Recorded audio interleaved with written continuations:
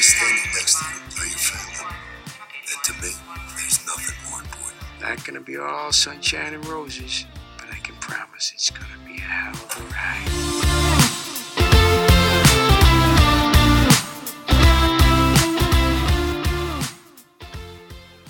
Welcome back, everybody, to Meet Us at Molly's, episode 86, where we're going to be discussing episode 8 of all 3 shows. So, Med 408, Fire 708, and PD 608. As always, I'm one of your hosts. My name is Bryna, and with me is the lovely Gina. Oh, hello. And there was some stuff that happened last night, guys, that we are going to get to. Lots of stuff. I feel like, as has been usual the last couple of weeks, there's going to be a lot of yelling, a lot of hot takes, theories flying, you know. I mean, it's that time. The fall finales are the next episodes we're getting in a couple of weeks, so things are building up. But before we do that, let's talk about the news. And there's been some stuff coming out recently. Not a ton, but, you know, some stuff. So the first thing that we got this week was we got another deleted scene from Chicago PD. And this was Voight and Brennan from the Upton episode, which was 2 weeks ago now, right? I think so. Last week was a J episode. Yeah, so it was the week before last. Yeah, and it was just, I mean, nothing too crazy. It was just them in a bar. Voight wanted Brennan to drop the stuff against Upton and nothing crazy. But I feel like I had this realization when I was watching it. All of Brennan's stuff, or a lot of Brennan's stuff, is getting deleted.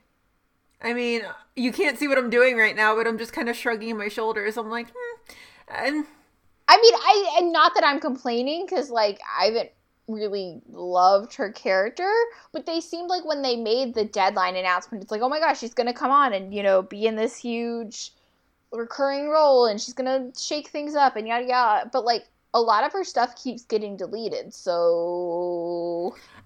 I haven't, honestly, enjoyed the character, or not what they're doing with her, but, like, the influence she's had. Intelligence they're trying to take a political turn this season. They're trying to delve into that, and I'm just not having it so far. I don't like the way she played Burgess. I feel kind of flat about her. I'm just kind of like, meh. Yeah.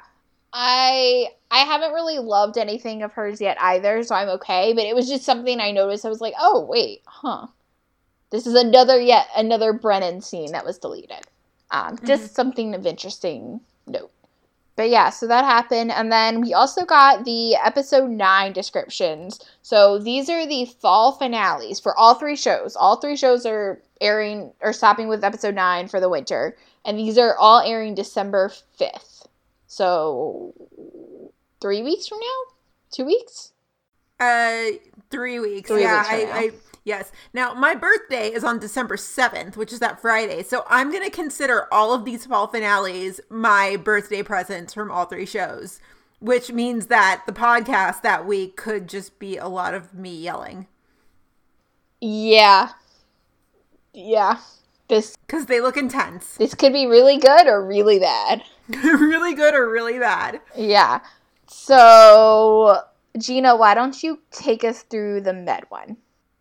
Oh my God, y'all. The Med fall finale. And I mean, granted, we saw the promos on Wednesday night. The Med fall finale is the frickin' Manstead wedding. Yeah, definitely didn't even think we'd get there. I know. Shit. I mean, okay. He proposed at the end of last season, and then was there a time jump? There was a time jump, right? Briefly. Nothing crazy, though. They cut right to the chase. Like, they got engaged in the spring, and they planned the wedding for the fall. This one was like a week or 2. It wasn't a crazy time jump. So, like... No, there was no... God, that seems like I can't remember. Now it's been so long. I'm trying to remember what episodes picked up with a... Because Fire... Shit. Now I can't remember anything. Right, but I guess this seems like a normal timeline. If they got engaged in real time back in May, And it's been, 8 weeks now? So, all right. Okay. 7 months, 8 months. All right. It seems fast, but, it's okay. Basically, the description says, Will and Natalie prepare for their big day, but an unsuspecting Will soon finds himself sidetracked. Dr. Charles disagrees with Goodwin on how to best handle a patient's treatment, while Dr. Choi and April are on their own when a pregnant woman delivers. Dr. Rhodes finds himself operating on a patient that is of great importance to Detective Halstead. Not Will, Detective Halstead. So, I don't even know where to start with this. So why don't we start with, we got a Twitter DM from Kristen. And talking about that last part about Dr. Rhodes operating on someone that's of great importance to Jay. So Kristen's theory was, she said, do you think it's Will? Down my own fantasy plot rabbit hole, was thinking it could maybe be Haley. Doesn't make a lot of sense since PD airs after Med, but maybe Antonio does something wild and she gets hurt. Jay then realizes his feelings for her. Adam realizes she's his Burgess and backs off, and Viola Upstead. I mean, I like that version. But she's right though. I like that version too, or I'm okay with that version, but it doesn't make a lot of sense seeing as the order, because Med airs first. It won't be Haley. It won't be Haley. And I don't think it will be Will. I think the most obvious one would be for it to be Ray, right? Ray's not of importance to Detective Halls. I guess it depends on important. Important as in it is his case, then yeah. But, he's not important to Jay. He's important to Will. But he's important to the case, like you were saying. Then who is it? Who is left in his life? It's not their dad. Right. That's what I'm saying. I don't know. And, I like the Haley theory, but it doesn't work out for... If these episodes have been switched, I would think it's Haley for sure. Oh, man. But, yeah. I don't know. So many thoughts. Yeah, and the promo... Basically, we saw Ray's sons come in, and they were doing their thing, and... Something crazy is going to go down in that finale. All I'm saying is that they may make it to the church, but they're not going to make it to the altar. No, but Natalie puts on a fucking dress. I didn't think they were making it that far. I didn't think they were making it as far as putting on the suit, putting on the dress. That blew my mind. I was like, oh shit, Natalie bought a dress. I knew she bought a dress, but she put the dress on. What the hell? Oh yeah, no, I know. So this Medfall finale is going to be bananas. And it is not the only finale that is going to be bananas. No, Brenna, take us through Fire. Yeah, so Fire. Stakes are high when a massive car pileup on the freeway impacts someone dear to the Firehouse family. Brett and Foster encounter a harrowing call while Kid and Severide find their relationship being tested.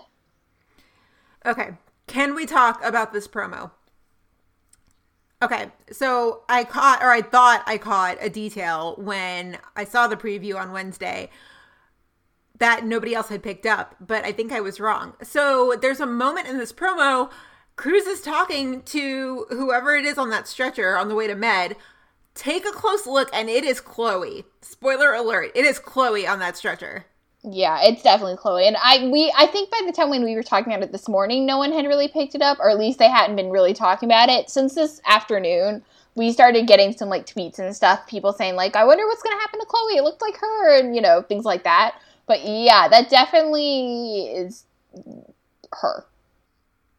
I am going to feel a certain way if they kill her off. Right? We can't actually be killing her off. Right? Oh, yes, we can. But, why? Why not? I know. Dear Lord. I'm gonna be not happy if they kill her off, because then it's just getting ridiculous. It's you killed Benny, Casey and Dawson are Splitsville, which we'll talk about. What is even the point if you're just gonna make every single character unhappy? Right. When I feel they went, right now, but if she does end up dying, I think we'll all go back and look at this week's episode and be like, well, maybe they were overemphasizing, because, I mean, there was a whole scene where, you know, she agrees to, like, stay back at the Firehouse Museum and, like, go through all the stuff because they have to go to shift. And Otis leans over to Cruz and he's like, you got yourself a good girl. Or something along those lines. And I'm gonna be like, oh, he does have a good girl. Yeah, and that's a really common thing they do too right before someone dies. They're like, let's focus in on this one person quite a bit. When we had just been talking, and we had just been talking about, like, last week or something, we were like, when are we seeing Chloe? And we got Chloe this week, and now she might be taken away from us. Like, what the hell? And think about how awful and tragic that is for Chloe. She survived the high-rise fire. Oh, yeah. Duh. Only to get taken out by a car pileup. That's some Final Destination shit, is what that is. That's crazy. Have you seen Final Destination? You haven't, have you? No. Okay, yeah. It's been a while since we've had a movie reference that's gone, like, right over your head. I know enough. I know of it. It's not like you're mentioning something I'm like, I don't know what that is. I know what you're talking about. I've just never seen it. But and maybe they won't kill her, but also it's fire. It's also a fall finale, right? Like, yeah. that's the thing with all of these episode descriptions that we're going through is, like, there's got to be some kind of cliffhanger or something big happening because it's a fall finale. This isn't just, like, episode 5 anymore. This is 9, which is a fall finale. So They better not kill her. I know. But then, I think the thing that I think is even more interesting about the promo that isn't in the description is they tease the hell out of that Matt and Naomi kiss in the promo. And it's not even mentioned, Matt and Naomi, in this description. That's true. No, it didn't. Yeah, speaking of Naomi, if you're wondering why tonight's episode is so long, it's because we got the chance to chat with Kate Villanova, and our interview with her is tacked on to the end of this episode. So definitely check it out. She's the sweetest. We had a blast. She's a gem. And oh my God. Yeah. But no, so, you'll hear, we kind of talk about what we can expect from that in terms of Matt and Naomi with her. So just listen to that part. But I just think it's interesting that they tease the hell out of it, which I didn't expect them to do. But they tease the hell out of it in the promo, and it's not even mentioned in the description. But just interesting.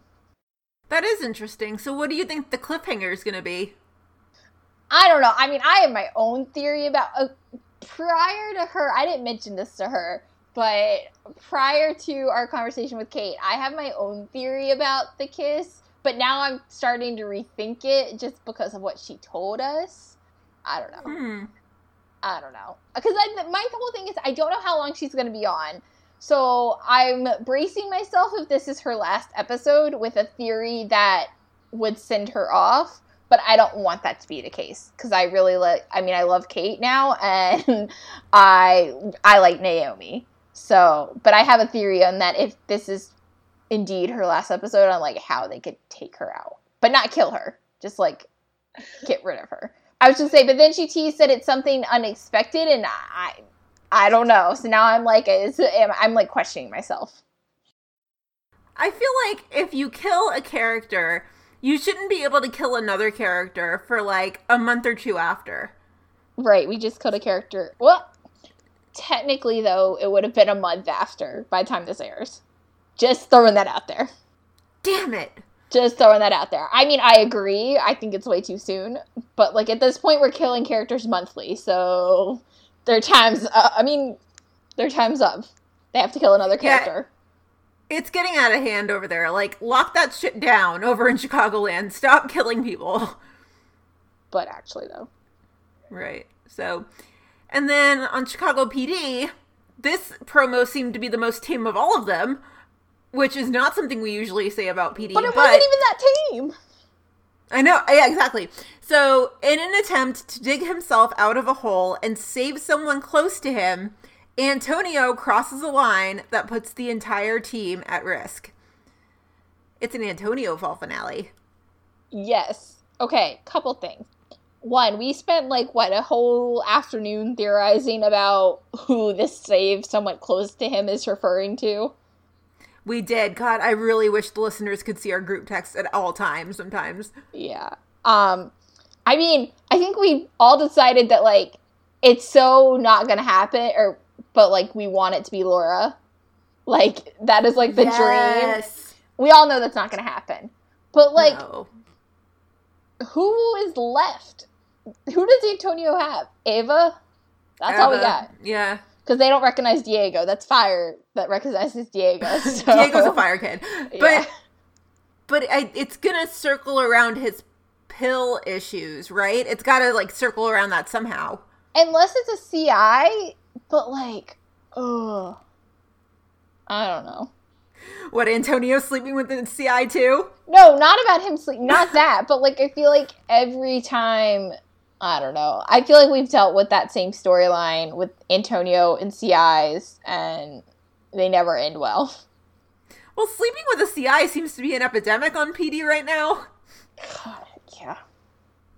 It's another one we'll get into. But, yeah, I mean, I could see it being Eva. I mean, but yeah, like you said, I feel like it has to tie into the pills. Or the pills then have an effect on how he acts out. I don't know. But then, we're not even talking about the best part. Or the worst part, whatever. However you want to frame this. But in the promo, Aunt Burgess is chasing someone and with a gun, like with her gun pulled out on him. And it turns out it's Antonio. What the hell? What is going down in Chicago PD? My God. We might want to do like a Facebook Live that Wednesday after all the shows have aired and just be like, what the fuck? Like, that's not a bad idea. If we can figure out how to work it with like both of it, that's not a bad idea.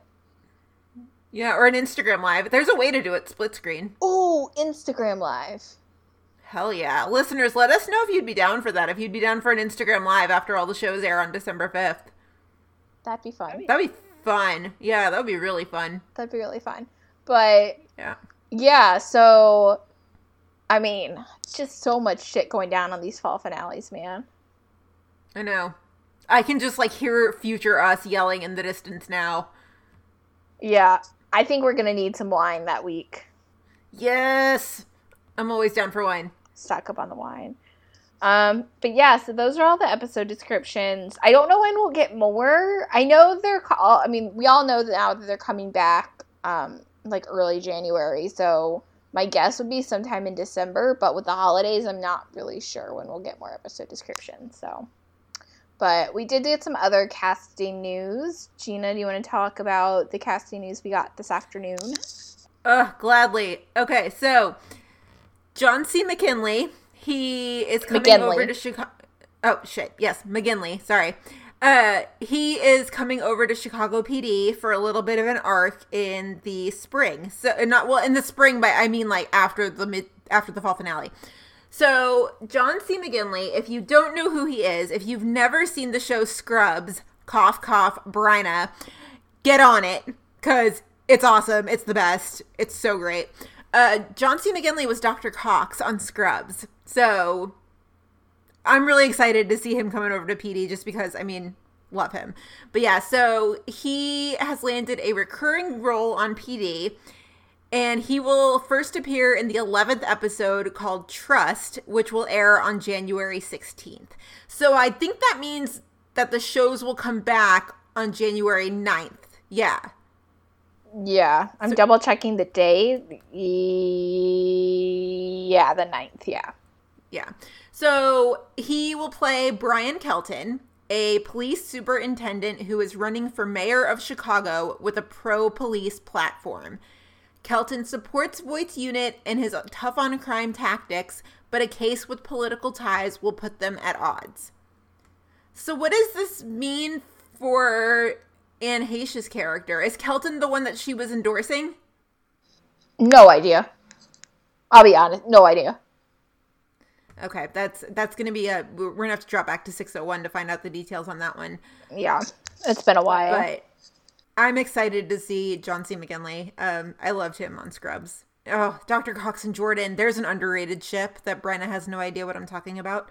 Yeah, you say Jordan with the word doctor, and I think night shift. So yeah. Okay. We need you to watch some like Key Scrubs episodes because that show's great. Yeah. One day. So great. Maybe. Yeah, and just a little programming note for our last bit of news. Next week, obviously, is Thanksgiving. We're taking the week off.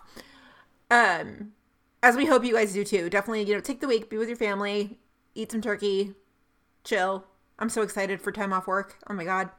But yeah, and so we will be back on the 30th, Friday the 30th, with a new episode. We're going to push our fan fiction episode until the winter break so that way we can prep and research and make sure that we adequately deliver a proper fan fiction episode. So definitely send us your recommendations. All of them. Like, I don't care where you find it from, just send it to us. But please provide a link, because especially when they get sent to us from Tumblr, I'm like, I don't know how to access that. But send us everything, please, because that's going to be a really, really fun episode. Yeah, and we're not sure. We haven't 100% decided what we're going to do on the 30th. I know we've thrown around some things, but whatever it is, we'll announce it on Twitter, so. We should reach out to Tamar and see if she wants to do the second part of the ships episode. We could. I know someone had suggested doing the, why can I not think of the... Oh, the Yates episode? Yeah, that's the word. Yeah, the Yates episodes, and we could just do them, like, as a storyline. Ooh. Rather than, like, one of the episodes. Like, because there was two, and then obviously the crossovers with SVU, and just, like, talk about it as, like, a storyline. Do an episode on the whole storyline, so. Yeah. If you guys have thoughts on what you want us to do on that Friday, let us know. Yes, please. Alrighty, so shall we move into the episodes? Yes, let's move into the episodes. Go for it. Okay, Chicago Med. As always, we start go in order. Chicago Med. I guess we'll start with Will and Natalie. God. Oh my goodness. So toxic this week, my God. I mean, I think we'll just start with this line. I mean, Doris says this line at some point in the episode, and she's like, what's your boyfriend thinking? Okay, well, first of all, Doris, it's fiance, not boyfriend. Okay. Second of all, you have a point, though. What the hell was Will thinking this week? Oh my God. So I guess we officially learned that Will has learned nothing since season 1. No. We like to think he's moved on, but he hasn't moved on. He really hasn't moved on. And it's such a Voight way to approach medicine of like, I'm just going to pick and choose which rules apply to me. That's not how this works, William. No. It's like, he also just can't take a DNR seriously. No, he really can't. And he's like allergic to them or something. Oh my God. But you know what really annoys me that I just thought of is that we're never going to know why, because his dad's dead. So if it has something to do with the mom, we're never going to find out. Nope. Ah. This was just like, from start to finish, this was just toxic. This was probably their worst fight. Oh, by far. By far. Really, really bad. Like, Natalie and Will were basically fighting over this father-daughter duo, and basically, you guys know, the father had a giant "Do Not Resuscitate" tattoo over his chest. And, man, it got ugly, and it got ugly fast. Yeah, I mean, it literally ended with both of them just yelling about how they betrayed, like, one another, and how can they trust each other. But then Natalie goes to hand back the ring, and she's like, you're not going to want to marry me anymore. And Will's like, no, of course not. I still want to marry you. And then they all end like, so far, what seems like okay. And it's just like, where was the real conversation about what just happened? Because that was not, like, how did you go from betrayal to staying engaged? Yeah, and the "you betrayed me" part, that was Will, right? Well, they both talk. I mean, Will's line was like, you betrayed me, how can I trust you? And then, but they both talked about it. They were both basically pointing fingers at one another. It is so not healthy the way they undercut each other professionally sometimes. No. Not at all. It's just, I mean, we're going to talk about, like, working together when you're, like, with someone and when we get to fire, too. But, I mean, it's not healthy. I mean, it can work in a lot of circumstances, but not on these shows it can't. Well, they've got to respect each other. If they're going to get married and work together, I mean, they're going to see a whole hell of a lot of each other. Like, they can't be undercutting each other like that. Well, and I think there's I think we're seeing two very different perspectives on this idea of working each other on this same show. So you've got Will and Natalie, who are over here undercutting each other every chance they get because they both believe they're right, and, like, they're so stubborn that they won't give up on what they want to do. But then you've got Connor and Ava, who, I mean, God, that's a whole mess too we got to talk about, because dear Lord. But you've got them trying to work together, but, like, it's also like, he's, like, walking all over he's walking all over her, and she's just kind of letting him, and, like, I don't know, it's just, like, two very different sides of, like, working with each other, like, working with someone you're sleeping with, because we don't really know what Ava and Connor are, so I'll just say working with someone you're sleeping with, and it's just not good in either circumstance. No, I want to know, though, because, I mean, you're saying this Manstead scenario from Wednesday was toxic. Elaborate a little bit. I mean, I consider it ugly, but the word toxic never really crossed my mind. What was toxic about this to you? I mean, I think what's toxic about it for me is the way that they are yelling at each other 1 minute about not being able to trust each other and betrayal and saying a bunch of nasty stuff to each other. And then immediately almost it goes from, like, that to solved, but not really. And to me, that's just very toxic. Like, a relationship where you're yelling, I mean, they were screaming at each other on that roof or whatever. Like, they're literally sitting there screaming at each other. And then in 1 minute, Natalie goes to hand back the ring, and Will's like, well, I still want to marry you. And then they're all good. And to me, that's just not a healthy environment and not a healthy relationship. And yes, it's ugly, and I agree with that word too, but, like, to me, that's also a little bit toxic. Like, it's not a good relationship for either one of them. I agree, and I think it says a lot that after one fight, Natalie was thinking that Will would want the ring back. Right. And I think too, all of this goes back to, like, season 3 and stems from they don't know how to communicate with each other. Clearly, Will's been lying to her for a whole season or half a season. And that says something about Will in this episode too, how he's like, oh, I still want to marry you. You are still lying to her, and you still know that you're lying to her, and you're still just like, I want to marry you. Meanwhile, 2 seconds ago, you were just telling her, like, how can I ever trust you? Oh, we're getting married soon. That's ridiculous.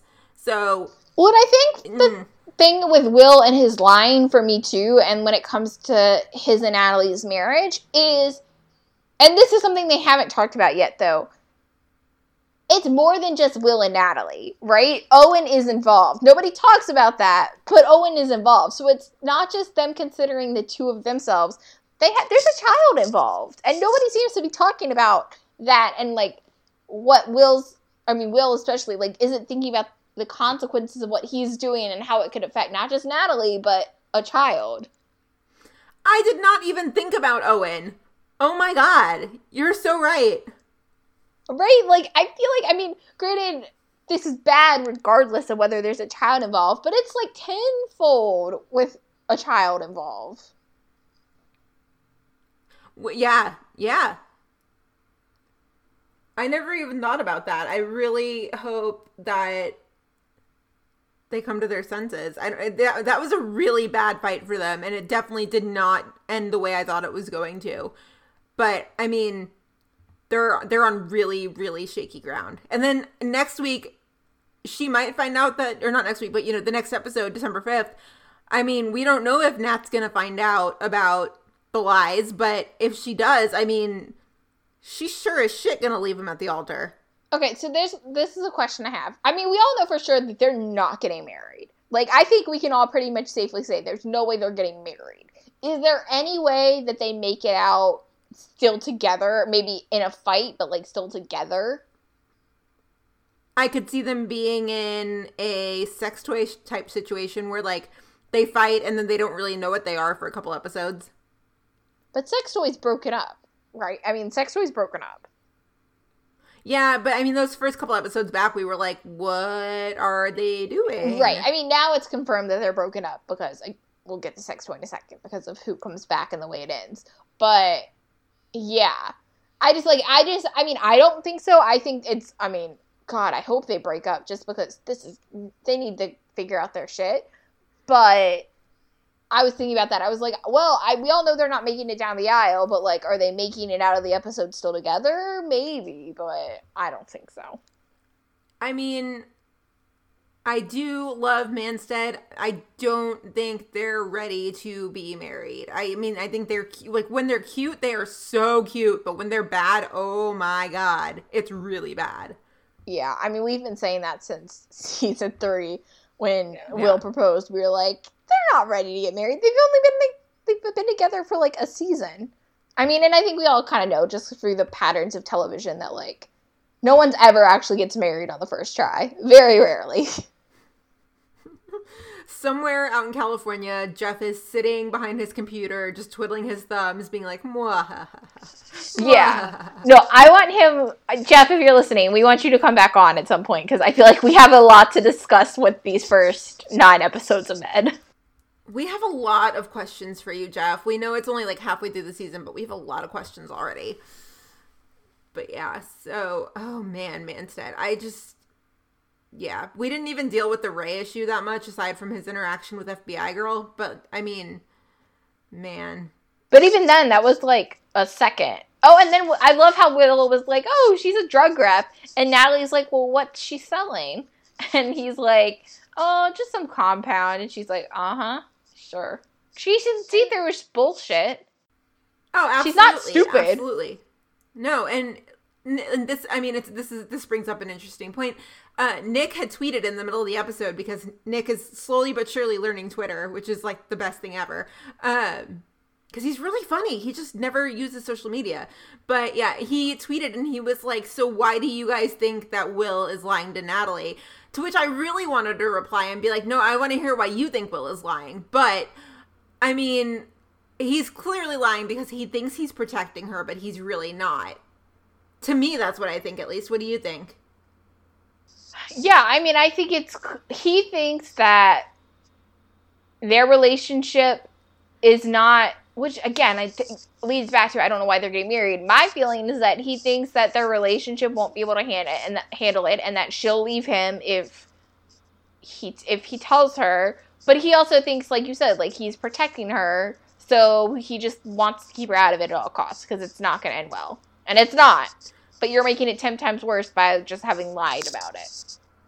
That's interesting that you say he doesn't think that his relationship is strong enough. Because for me, I think his motives are pure. I think it's just that it's literally like he would do anything for her. He loves her so much and he's trying to protect her. I don't think he has any doubts about the relationship. Do you think that they know how dysfunctional their relationship is? I don't know. Sometimes I do and sometimes I don't. Like, I feel like it's like we said, right? Like, when it's bad, it's bad. And I think they know that it's bad. But when it's good, they just let it sail because it's so good.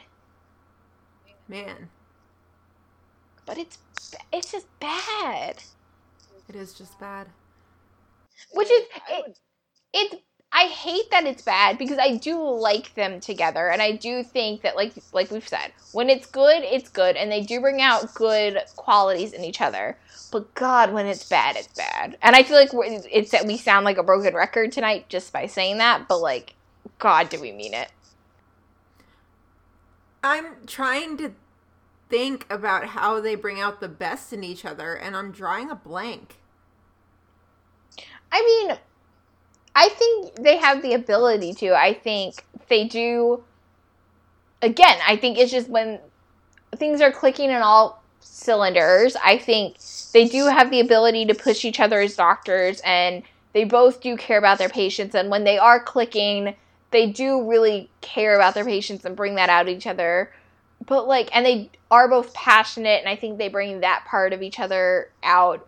But, again, it's just when things are good with them, they're good. And so they bring out the best in each other, whatever. But when it's bad, they bring out the worst in each other. And, okay, I will say this, though. The first half of that episode last night, I mean, they were working like a well-oiled machine, those two. Like, the call came in, they just got right to business, they got stuff done. I mean, up until that fight, they were working really well together. But they were working well, but Natalie was still skeptical. Like, just because they were working well together doesn't mean that they weren't still, like, not when they weren't in the trauma bay or rooms or whatever we call them on med. But they were working well together, but they were still having issues with each other. Yeah. So, who the hell knows what the fall finale is going to do? God, we can only guess. And I have no guesses. It's gonna be crazy. That's putting it nicely. Yes. Should we talk about sex toy? Poor April. Oh, I know. I feel so bad for this girl. That last line when she was just, like, realizing what it's like to be replaced, I was like, oh, you poor thing. Well, you don't deserve this. Yeah, and so, but when Choi, my thing though, I was yelling at my computer today when Choi said his line to Dr. Charles, and he's like, you know what, Dr. Charles? Maybe it's not a good idea, but some itches you just gotta scratch. And then he runs off to Vicky. I was like, oh my God, poor April. Like, what the hell is this shit? And I don't even ship sex toy. But, like, poor April. Like, Choi, what the hell are you doing? My brother. Like, God. I mean, I liked him and Vicky when they were together, but they were together for, like, 2 episodes in season 1. I didn't care for the, I mean, I had no feelings about Vicky. Whatever. My thing, too, is, like, is this mean Vicky's back on a recurring semi-regular-ish basis? Like, is this a love triangle now? Like, what is happening? I think she's back for a little bit, which, again, I'm okay with because I liked Vicky when she first appeared. I feel bad for April that, you know, she was finally going to be like, Ethan, I care about you. Let's fix what is broken. And Vicky was there, and it was just a matter of timing. I feel bad for her, but that's the way love goes, not to quote the Janet Jackson song. I mean, if we're playing devil's advocate, and I mean, I feel bad for April in this moment, and I love April, so, like, I want her to be happy. But, like, granted, we don't know how much time has passed between last episode and this episode, but she could have said something. I mean, this is television, so we know it's not going to happen, but, like, she had time to theoretically say whatever she wanted to Choi when Vicky wasn't around. Yeah, I mean, not everybody is as ballsy as we can be sometimes and just walk up to people and say what we need to say. Oh, that's not me at all. But, like, yeah, no, I'm just saying, theoretically, just playing devil's advocate, she could have said something. But I mean, yeah, I felt for her at the end of this. Hey, Choi actually was not annoying this episode. Did it take a near-death experience to mellow him out? I don't know. We have to hold off on it and see, hold off on our judgment and see what happens in the fall finale, because he can go right back to it if he wants.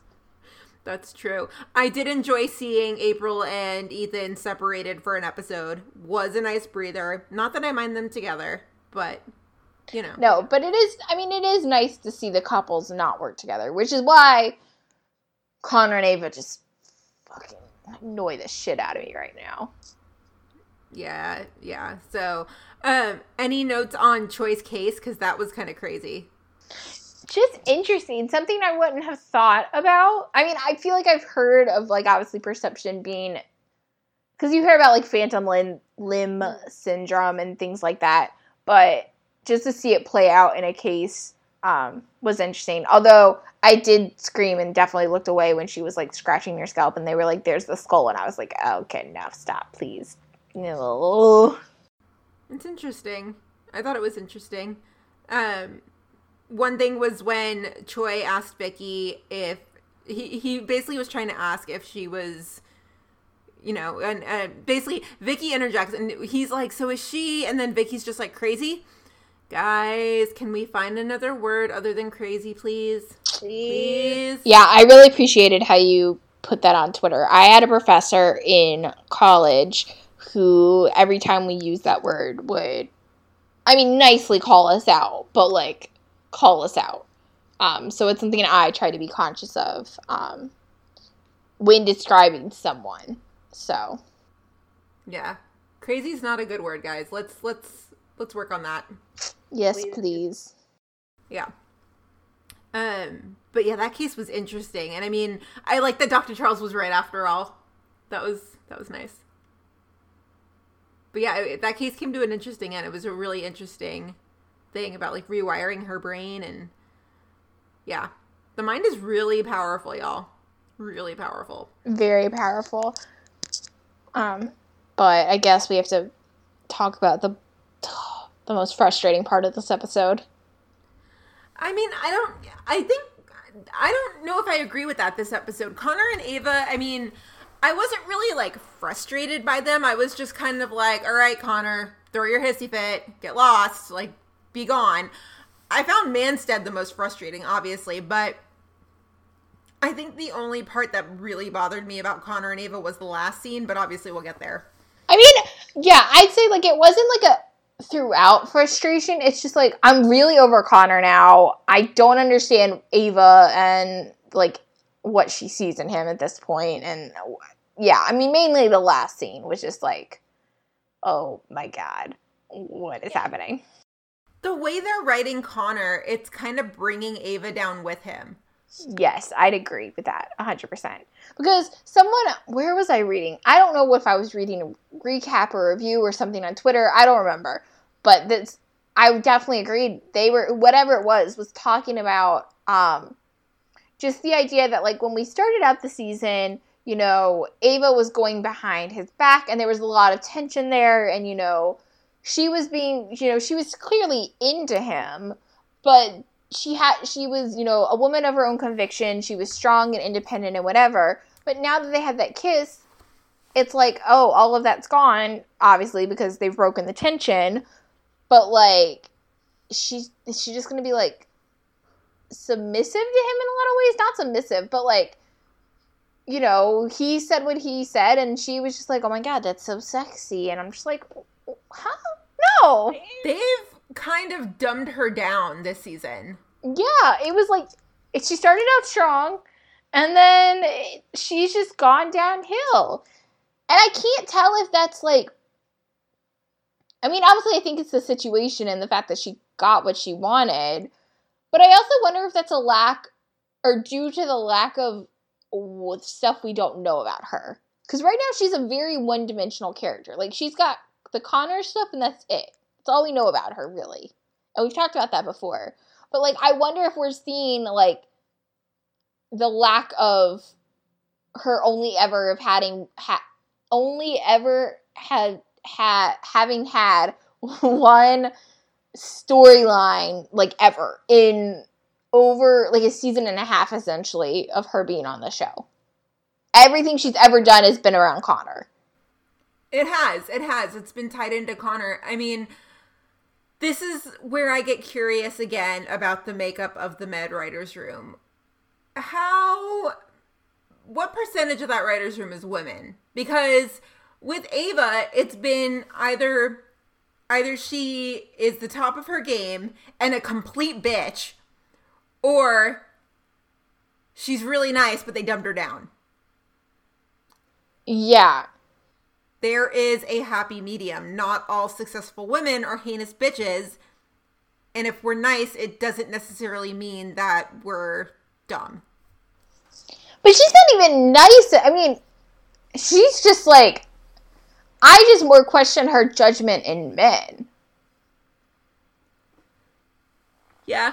I'm mean, for sure. I'm just like, girl, you are dumb. What the hell are you? What does she find sexy about this version of Connor?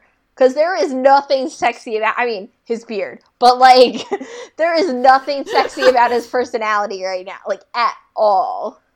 No. I mean, I'm glad we all agree about the beard.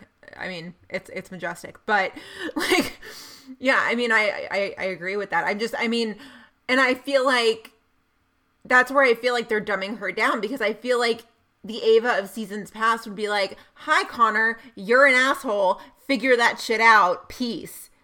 And instead, she's just like, he's so sexy. Well, and something I was thinking about, too, is, like, I feel like with them, we skipped 800 million steps. And what is their actual... Are they just friends with benefits? Are they in a committed relationship? Like, what actually happened after that kiss? Because the way they're going right now, it seems like they're teetering, like, friends with benefits, like, halfway to a committed relationship. But, like, I don't know. I feel like their relationship status would also determine how I feel about her. Because, like, if they're just kind of friends with benefits and she's acting like this for a guy she's not even, like, that into, girl, come on now.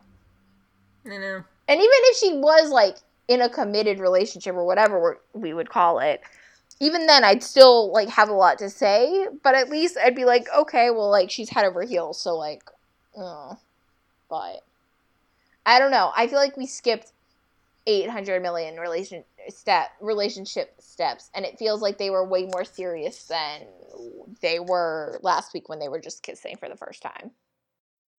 Yeah. I also can't believe that Connor spoke to Goodwin like that. Oh my god. This is why part of the reason why I thought he was such an asshole and why I was so frustrated with them. Was just, yeah, like, I mean, his words. This idea to repurpose my room is misguided and reckless. Huh? No wonder you didn't get along with your sister growing up. Goodness. Yeah. But I will say, we did get a tweet from Lisa S., and she said she was kind of agreeing with Connor a little bit. She was like, I usually roll my eyes at Connor's attitude, but I agree with him about this. If they have a trauma patient in the ER that needs the room and it's not available because they're doing general surgery in there, what was the point of having the hybrid OR? And I do agree. I do see where they're coming from, and I don't necessarily disagree. But that doesn't mean it's okay to speak to your boss like that. No, and if this wasn't Med, I mean, he would have been fired. There seems to be no repercussions for anything at Med. Like, fake a death, it's cool. Ignore a DNR twice, also totally cool. Be insubordinate to your supervisor, A-okay. Well, I loved how, Goodwin had a spine and, was like, you pull this shit again and you're fired, you're out of here. So I did appreciate that. But yeah, just like, you are not the boss. Just because your daddy donated money does not make you the boss. You still have to listen to what Goodwin says. She's still in charge. And be respectful. This woman is she is your boss. Like, how could you be so disrespectful to somebody like that? Right. And it is not your room. It might be mostly used by you, but it is not your room. He was literally like a grown man-child last night. Just like kicking and screaming and throwing a tantrum. It's just, no. And then it got so ridiculous with that last scene, how Ava thought it was just super sexy that he just spoke to his boss that way. Well, and my thing was, she was like, we're a lot alike, we'd both do anything to get, like, what we want. Something like that. Something like that. Yeah. What? Huh? Oh, no. Also, not sexy, that scene, because that is not sanitary at all. I mean, do it in an on-call room. I don't care. Grey's Anatomy does it all the time, but I don't think anyone's ever done it where you're supposed to scrub in the most sanitary place in a hospital. Yeah. I had a big problem with that. I mean, there's a joke in there about Stellaride doing it on the counter at Molly's. Okay. I just can't find it. But, like, you're literally supposed to, like, that's where you sanitize your your hands and your arms before you go into surgery. Like, arguably the most clean place in the hospital. and they're gonna have sex. Okay, cool. Again, they both do whatever they have to get what they want. So I can't. I know. No. I need the couples on Chicago Med to be less dysfunctional. I need Connor to be less dysfunctional. I know. I just want to shake him by the shoulders and be like, "You used to be so nice. I'd love to have. You used to have such a moral compass." I'd love to know what Colin thinks about this. Yes. Colin, come on the pod and talk about Connor and everything with us. Oh my god, please come on the pod. We can spend like 20 minutes just gushing about how much we love Patty. And Broadway. Oh my god. Colin needs to come on the pod. Please make it happen. That's talking to us. For you. That's talking to us. I was like, please make it happen. But that's us that makes it happen. So, that's us. Yeah. That's us. Yeah. We'll work on that. Do we have anything else on Med? No, I think that's it. I mean, not a whole, just a lot of ranting. A lot of ranting with the couples. I mean, we had the whole deal with Maggie freaking out about April being a charge nurse, but she gets it done. Yeah. I mean, I think April could be a good charge nurse one day, but Maggie, that's always Maggie still to me. Yeah. That's another instance of Connor being like, "Hey, Maggie, this is technically a demotion, but you're going to come be my nurse anyway." And she's like, "Okay." Fuck off, Connor. Yeah. Connor, not Colin. We love Colin. Yeah. Connor, fuck off. I'm with you, though. I'm curious what Colin thinks about Connor's actions. Yeah. I'd be really curious to know. Right. All right. Is it fire time? Yeah, I was going to say. It is fire time. We just start with... Do we just start with it? Gina, do you want me to say it? No. You can... do you want to say it? I just want to, set the context here. Okay, so Fire's airing on Wednesday night, right? Bryna is at a Wizards game. So, I'm on my own. And Casey comes across and just drops this line so casually. They signed the divorce papers. Oh, my God. Oh, he says it so casually. He's like, "Yeah, Gabby and I already signed the divorce papers." What? That was Love is dead. So nonchalant. Love is dead, Bryna. Love is dead. I think my biggest thing is how much time has passed between Matt telling Naomi 2 episodes ago that he didn't really know where they stood and now. Was this Matt's decision to sign the divorce papers? A joint decision? How... I need a lot more context on this. It had to have been a joint decision. It had to have been. Which, I agree. I think it is, but, was this something... My only question, again, this goes back to more of a time thing than anything, because when he's talking to Naomi 2 episodes ago, he's like, "I don't really know where we stand, we're trying to figure it out, whatever." And, but we're separated. It's not like they were trying to, get back together or anything, but, he's like, "We're separated, but, we're still trying to figure it out." And then now they've signed the divorce papers.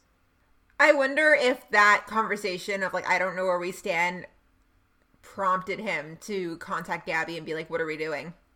I guess so. But then I feel like divorces, I guess it's a case-by-case basis, but I feel like divorces are never granted that fast, right? And we know this can't be, a 2-month thing, because we're still referencing that Benny just has recently passed. So it's not 2 months has gone by or anything. It's a week. Yeah. So divorces can be that fast if it's uncontested on both sides, which it never, ever, ever is. Right. In Matt's case, it very well could have been, because she's in Puerto Rico. It could have been uncontested. I could see that. But, yeah, and in my state, it's at least 60 days before a divorce is granted. Yeah, I know these things. Sorry. But, yeah. It was definitely a joint decision. I don't know if a lot of time has lapsed, but I think this is just a thing where they needed to put that to bed so that they could do other things with Casey and not have him on the hook. Which, no, I agree and I appreciate. I think it's just, at this point, I mean, I know a lot of people are upset about it, but at this point, just rip the Band-Aid off and, like, move on. And I feel like that's probably where Matt is at with all of this, too, is that he could dwell on it, but it's never going to resolve itself. He's just going to hurt himself, you know? It's just, he's probably in a position where he's like, I just need to bury this and move on. Right. Well, and I think he, like you said, he kind of realized that, right? Like, in the moment, when Naomi goes in for the kiss, he, you know, pulls back and he's like, no, you know, I'm not really sure what I'm figuring out. But as he realized it, you know, I think he started to realize, like, life is going on beyond, like, right by him. And there is this girl that he is interested in and, you know, intrigued by and wants to get to know more and presumably on a more than a friendship basis. And he's like, fuck it. Like, you know, am I going to let this go when we probably should just, like, I should be moving on? And there's no way, though, he's such a good guy, though, that he's not going to do it while he's married to Gabby. Yeah. Yeah, absolutely. And there was a line in last week's Supernatural where Dean was pretty much talking to somebody, and he was like, listen, like, all of that pent-up anger and all that stuff from your past, just let it go. And he basically says, he's like, you know, you can't change what happened, and at this point, it's just baggage, so just let it go. And it makes so much sense in this instance. I mean, there's no reason for him to be stomping around Chicago pissed off and upset at Gabby forever. Yeah. And he never has seemed upset with her. I mean, I think he was confused and hurt, but he's never seemed upset with her. So, like, I honestly think it kind of went as amicable. I mean, it was, again, hurtful and sad, but, like, I think it was as amicable as it could be. So just, like, let them move on. Yeah, let him move on. I think he is upset with her, but there's no use in expressing that. She was going to do what she was going to do, and that's that. And he knows that. That's why I say he's not totally upset with her. I think he's hurt and sad, but, like, he knows her spirit and her tenacity, and she was going to do it, like you said, regardless, so, like, he just has to kind of accept it. Yeah. So I think it's a situation where I think they definitely just did that so that they could do more with Casey and move on. And you're exactly right that, you know, Casey is such a good guy that he couldn't do any of this if he was still technically married to Gabby. Right. But I think, like I said, I think he's started to realize that she's gonna, I mean, you know, she, meaning Naomi, is only gonna stick around so long. I mean, granted, they are working together right now, but, like, beyond that, like, personally, she's only gonna stick around so long before she moves on. And he clearly seems to like her, so he's going to regret it if she got to that point. So he just has to, like, man up. Which, I mean, he said, he was talking to Brett and he said that as much, so. Mm-hmm. Yeah. But speaking of Matt and Naomi, I mean, that ending to their storyline with the guy watching them. I don't know. Something's going on. Okay. And this kind of leads into the promo. I mean, we all saw the promo, Matt and Naomi kiss. Spoiler alert, sorry, but you guys should know by now that we're going to talk about all spoilers. So, okay, here's my theory that I was kind of alluding to. That I think is slightly changed, and I don't know if I really believe it after talking to Kate, but this is what I was thinking earlier today.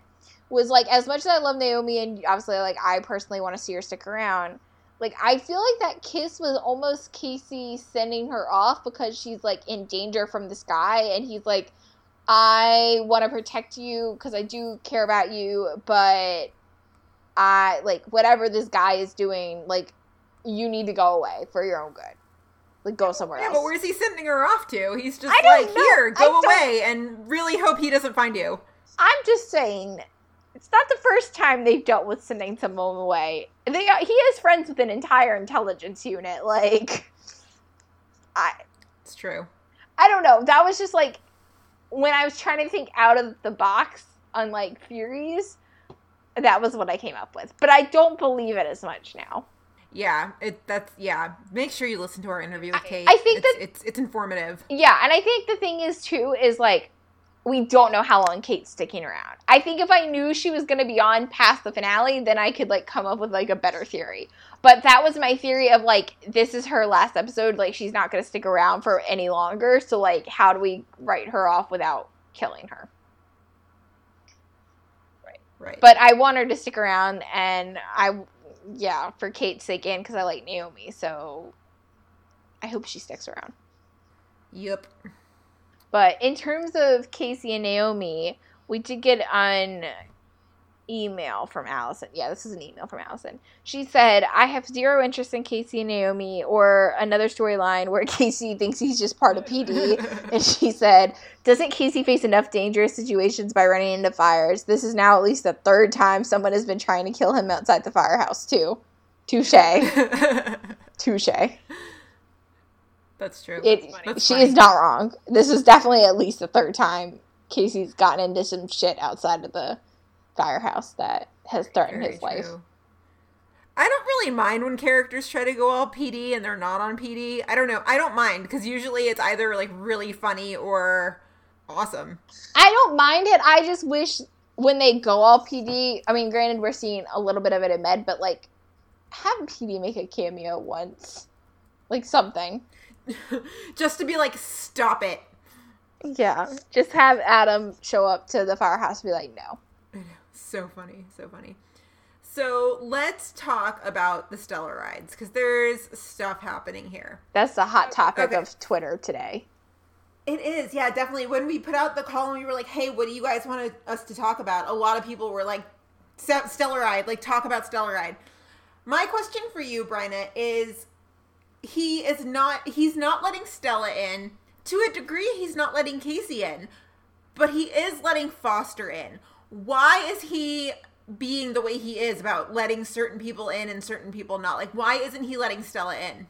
Oh, God. I don't know if there's, like, if I have any really good thoughts on to why. It's an interesting question. Because it's not like he's not opening up. He's just not opening up to the people closest. Right.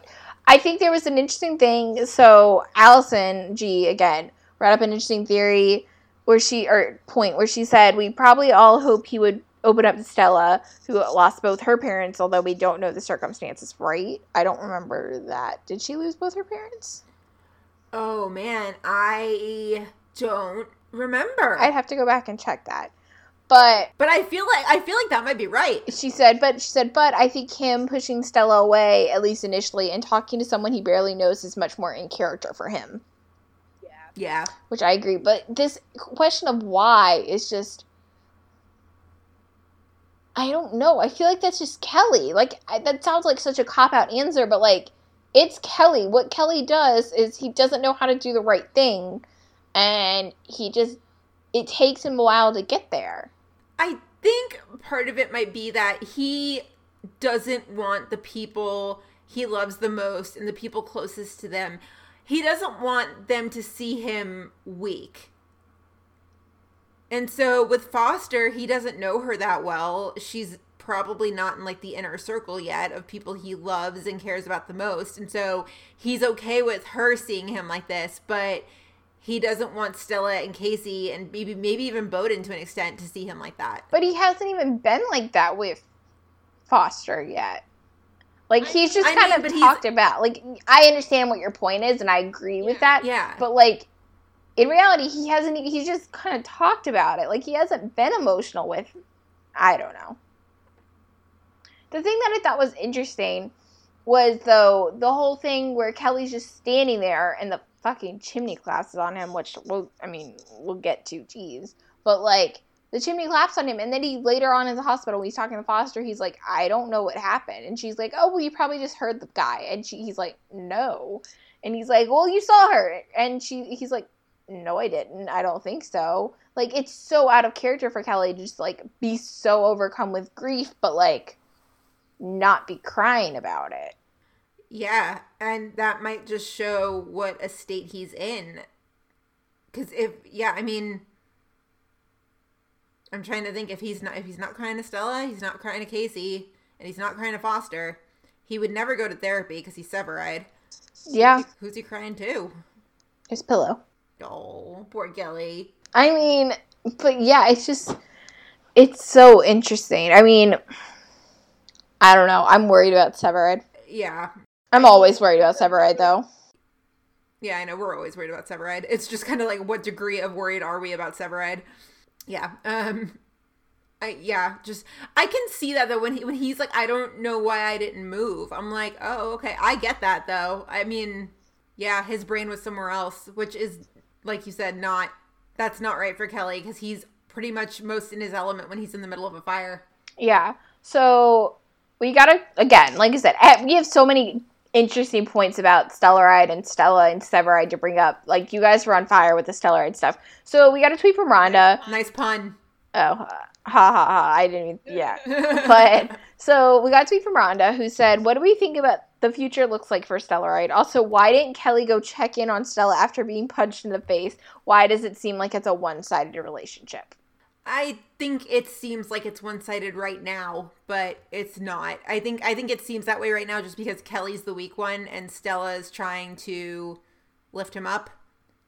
But that's relationships. I mean, we saw it the other way around when Stella got hurt. Yes. I think, though, the thing is with Severide, all of his, up until this point, all of his relationships at one point seem one-sided because he closes off very easily. When things get the remotely hard, I mean, not even to this level, but like even if it was just like a hard day at work, he doesn't want to talk about it, so he closes off.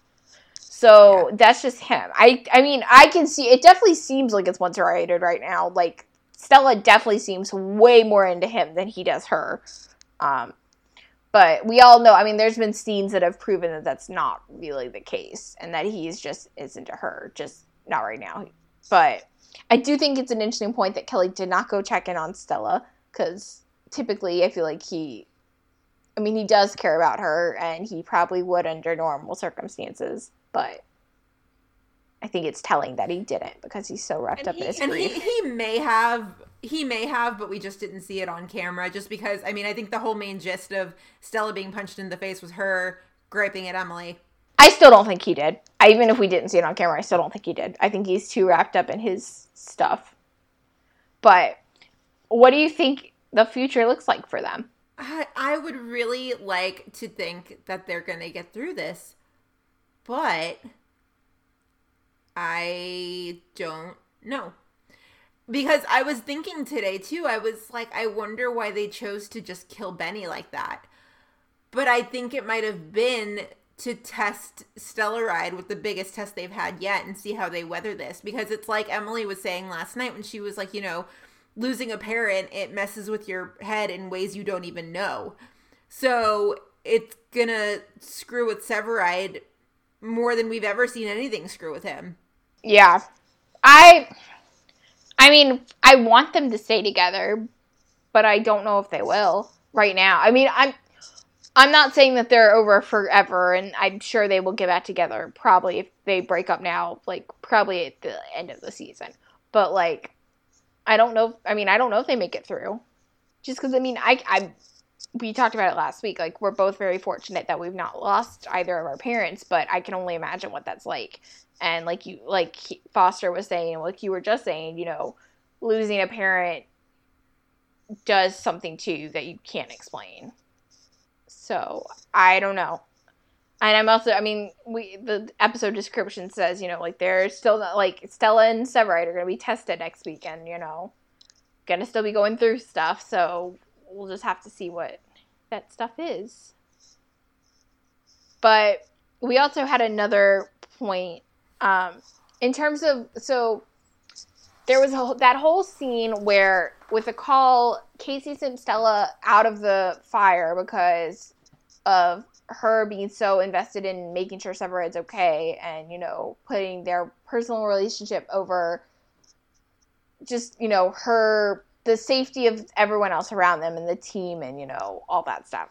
And then Stella calls Casey out in the turnout room and she's like, it's not your job to, you know, like, you don't really have a say. And he's like, well, actually, it is my job to determine whether you can be in there or not. So We had gotten an email from Allison who says, Casey is completely right about Stella. How are Severide and Kid going to keep working together at 51 when they're both ignore orders and their training and put themselves and others at risk whenever they feel the other person is in danger? What are your thoughts on this whole situation?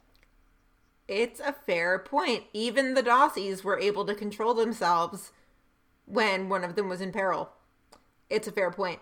Because when Stella walked in and Stella was like, I can handle myself on a rescue, blah, blah, blah. I was like, yeah, you can. I agree. And then Casey was like, you ran out of air in the crossover. And I was like, oh, I forgot about that. He's so right. Yeah. So it's a fair point. But, I mean, that's who they are. They're both very emotional characters who, you know, they act before they think. Yeah, I mean, I definitely agree with Casey on this. I mean, they have to figure out, if they're going to work together, they have to figure out how to balance the personal and the professional. They do a great job of, like, not being overly PDA and all that stuff. Like, that part they've got down. It's, like you said, it's on the calls. Because you have to put the call and your teammates and the victims, that's the word I'm looking for. I was going to say patients, but that is not what you call them on fire. But the victims at first. Like, you just have to. Yeah. And then the last thing in terms of, like, Stellaride, someone had pointed out to us, we got a Twitter message from Kristen who said, I don't like how they portrayed Stella as some emotional, clingy girlfriend in this episode. She's a strong, independent woman who doesn't need no crap from Kelly. I don't think she was clingy. I think she was trying to be there for him. Yeah, I don't know if I necessarily agree that she was clingy, but I do think they are, I mean, depending on how next week goes, it could not be the best look for Stella, and I agree that she is a strong and independent woman, and I think we all know that, but depending on how next week goes, we'll see what happens. Yeah, we'll see. I like how at the beginning of the season we were like, man, Severide had better have an easy season, and his dad died, he had a chimney fall on him. Okay. All sorts of bad crap is happening. Speaking of this chimney, let's talk about this first call. So, I'm just going to skip around in that line to the bottom point, which is about the chimney. You mean to tell me Severide had a fucking chimney fall on him, and he walks away with not even a scratch? How is he not paralyzed? Because he's Kelly fucking Severide, and he's invincible. But, like, Gina, come on now. I know. Not even a scratch? I mean, first of all, he would definitely be paralyzed if this was real life. Like, no way about it. At least partial or at least temporary. Like, no way. I mean, it's a chimney somehow fell the way it landed on him. A chimney fell on him, and he doesn't walk away with a single damn scratch. I mean, he went to med. He probably had some bumps and bruises. But, like, Gina. I know. Like, come on now. But, I mean, Severide to me is invincible. But I saw that and I was like, a chimney's on him? Like, what the hell? The man survived a bomb blast, like, through the chest. Yeah, but then at least he had scars and, you know, blood and things like there was nothing. You would have think they put a blanket over top of him. That's how unscathed he was by this. I don't know. It doesn't really, like, faze me. I'm just kind of like, okay. He was completely conscious through the whole thing, and he was just like, I'm chilling. Just getting on. That's the other thing that, like, you're telling me this huge chimney is crushing your body and you're breathing fine. You're not, I mean, you're breathing weird because of it's smoke and the fire rather than, like, the fact that however many pounds that chimney weighs, chimney is on you. It doesn't surprise me. I feel like, because it's like one of those crazy situations where you see a terrible accident and it's like, you know, the driver was lucky to walk away with just, like, bumps and bruises. Like, it doesn't surprise me. I don't know. To me, it's just like, there is nothing. At least, I wouldn't have thought anything of it if they had, like, at least made it look like he got hit on the head or something. and, like, put his arm in a sling, like, something to show that he looked, I don't know. It's a chimney! It just, hashtag just sever-eyed things. It's a chimney, though. Like, come on, dear Lord. And not even just any chimney. The chimney's on fucking fire! Like, oh my god. I can't even. Yeah. But I did... Just sever-eyed things. I did like this call because I liked how, you know, Casey was just, you know, offered to die with Kelly, and then Cruz was like, fuck that shit, you guys aren't dying here. And just squad goals. That was beautiful. Beautiful. Literal squad goals. Squad. Oh, yeah, Get it? absolutely. Squad. Uh-huh. Squad. Squad. Nice. But Casey legit offered to die with his best friend, and Cruz's way of resolving that was to Hulk out and lift the chimney off of Sev himself. Squad goals, man. Squad goals. But when we're talking about literal squad goals, we also had Cap and Tony with, like, the most we've ever seen Tony talk in anything. Cap and Tony who saved each other. They saved Severide and Casey and then saved each other. Yeah. And Tony spoke more than just, like, one word of dialogue. It was great.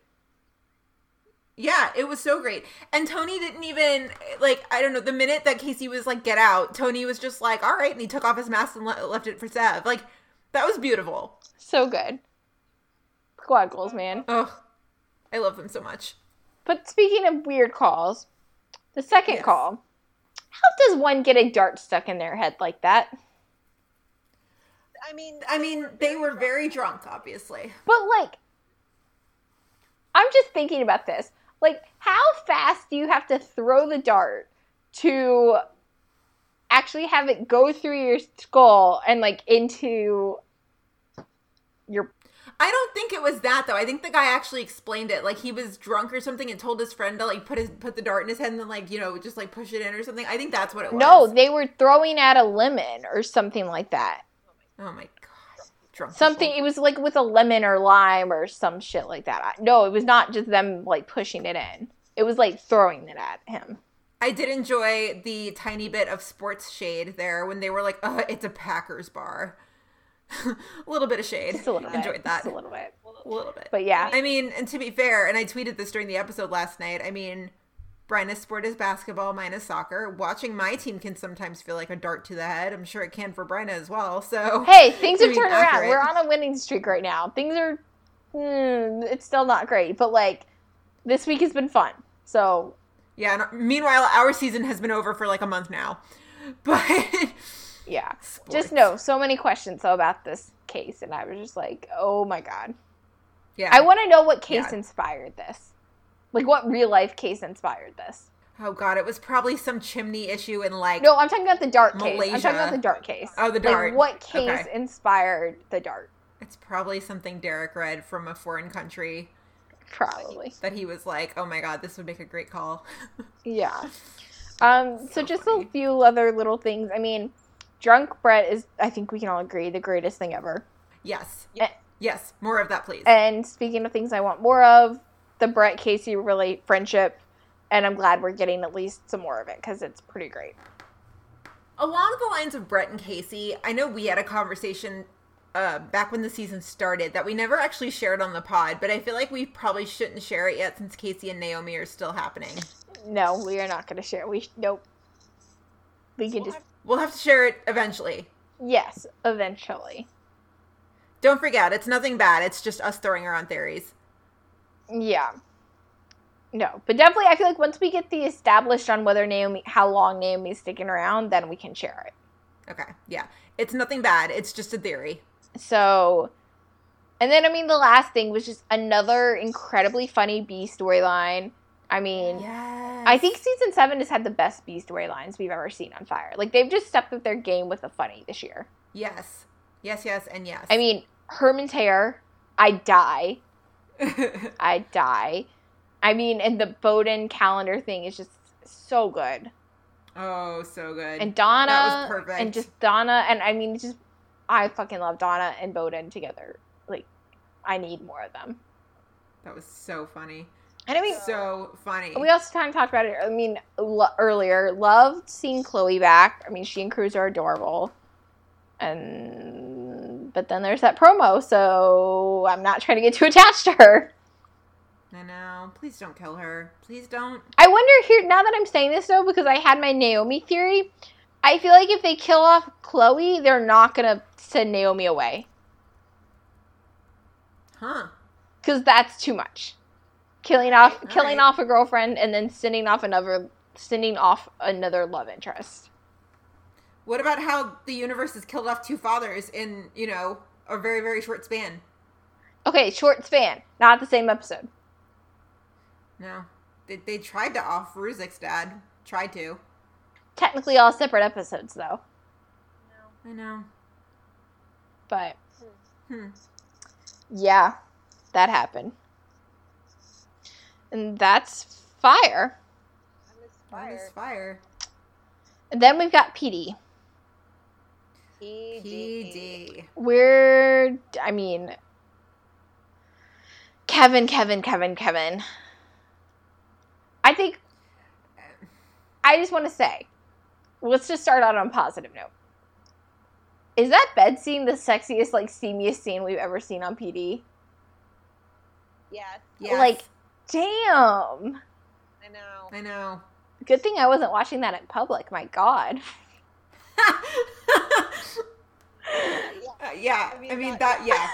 It took.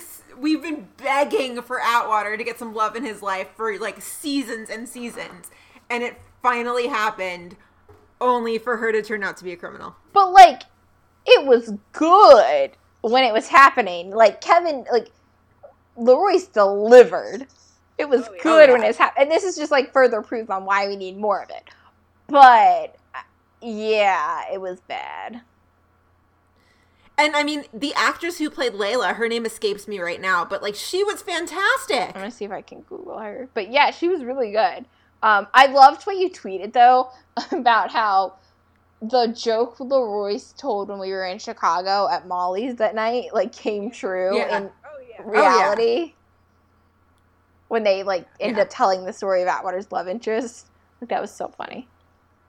Yeah, so if you don't know what we're referring to, when we were in Chicago for Con back in March, Leroyce kind of shared with us a little monologue that Kevin was going to do when there's basically that episode that ends in Kevin doing some stand-up at Molly's, and he had shared a little bit that it got cut out or something, and basically the whole gist of it is that, most of the girls who like Atwater have misdemeanors. Most of them have criminal past. And there's a line in there where he's like, if our first date was when Voight told me to throw your ass in the cage, we don't really have much of a future. And it's hilarious. And we have the video of it. We'll repost the link. But it came true in this episode. Because she was adorable. We fell in love with her so fast. And then it turned out that she had a criminal past. Yeah, it was... Dear Lord. Okay. Yeah. But let's just get to the point. Mm-hmm. What would you have done if you were Kevin? Turned her in or just, let it slide? Because, she said, she was doing a lot of good. She clearly is changed. She wasn't really involved. She was involved, but not, really. What would you have done if you were Kevin? Probably turned her in. Probably. Because, felony murder is still a crime. No, she didn't kill anybody, but she was still there, and somebody died during the commission of a felony. It's still a crime. Yeah. And plus, if you don't turn her in, then you're kind of aiding and abetting. Agree. Side note, the Layla was played by Milauna, Milauna, Jemai Jackson. She killed it. She was so good. Side note, found that. But yeah, no, I definitely agree. But I think it's interesting. I really love the juxtaposition they set up, though, with the ending. With the fact that Kevin was willing to do it for a kid who still had a chance, at a better life, but he wasn't able to do it for her. I think with the kid, though, he had learned from what he had done with Layla, because I think he felt really guilty about Layla. And I think he realized, like, I fucked up. So when it had a second chance to present itself, he was like, okay, I'm going to do it right this time. But I also feel like that's a really big shift for Kevin. I mean, he's going to have to live with that choice for the rest of his life. I mean, oh yeah, even if the gun doesn't get washed up, like, he still knows what he did, and he has to, like, that's going to weigh on him. Yeah, and this isn't a case where it's, you know, Adam who can be like, all right, I understand why Voight is the way he is. This is Kevin. Kevin's got a really strict moral code. Yeah. I mean, and Kevin's just gone through so much shit. Yeah. Yeah. Like, the fact that he now then has to make this huge choice of, like, forget Layla, but, like, sending a kid to jail or, like, letting the kid, you know, learn from his mistakes and have a better life. I mean, that's a lot to take on, too. Yeah, and I mean, obviously to me, I mean, this kid killed somebody. That's the bigger crime right there. If you're going to have to choose who goes to jail between the kid and Layla, I mean, I'm going to choose the kid. The kid killed somebody. Layla didn't technically kill anybody. Gina, can you speak... Felony murder is still a crime. Can you speak lawyer to me real quick? Yeah. Yeah. Can you explain... Okay. Again, I didn't go back and watch PD, so I probably could figure this out, but, like... So, Kenny dies.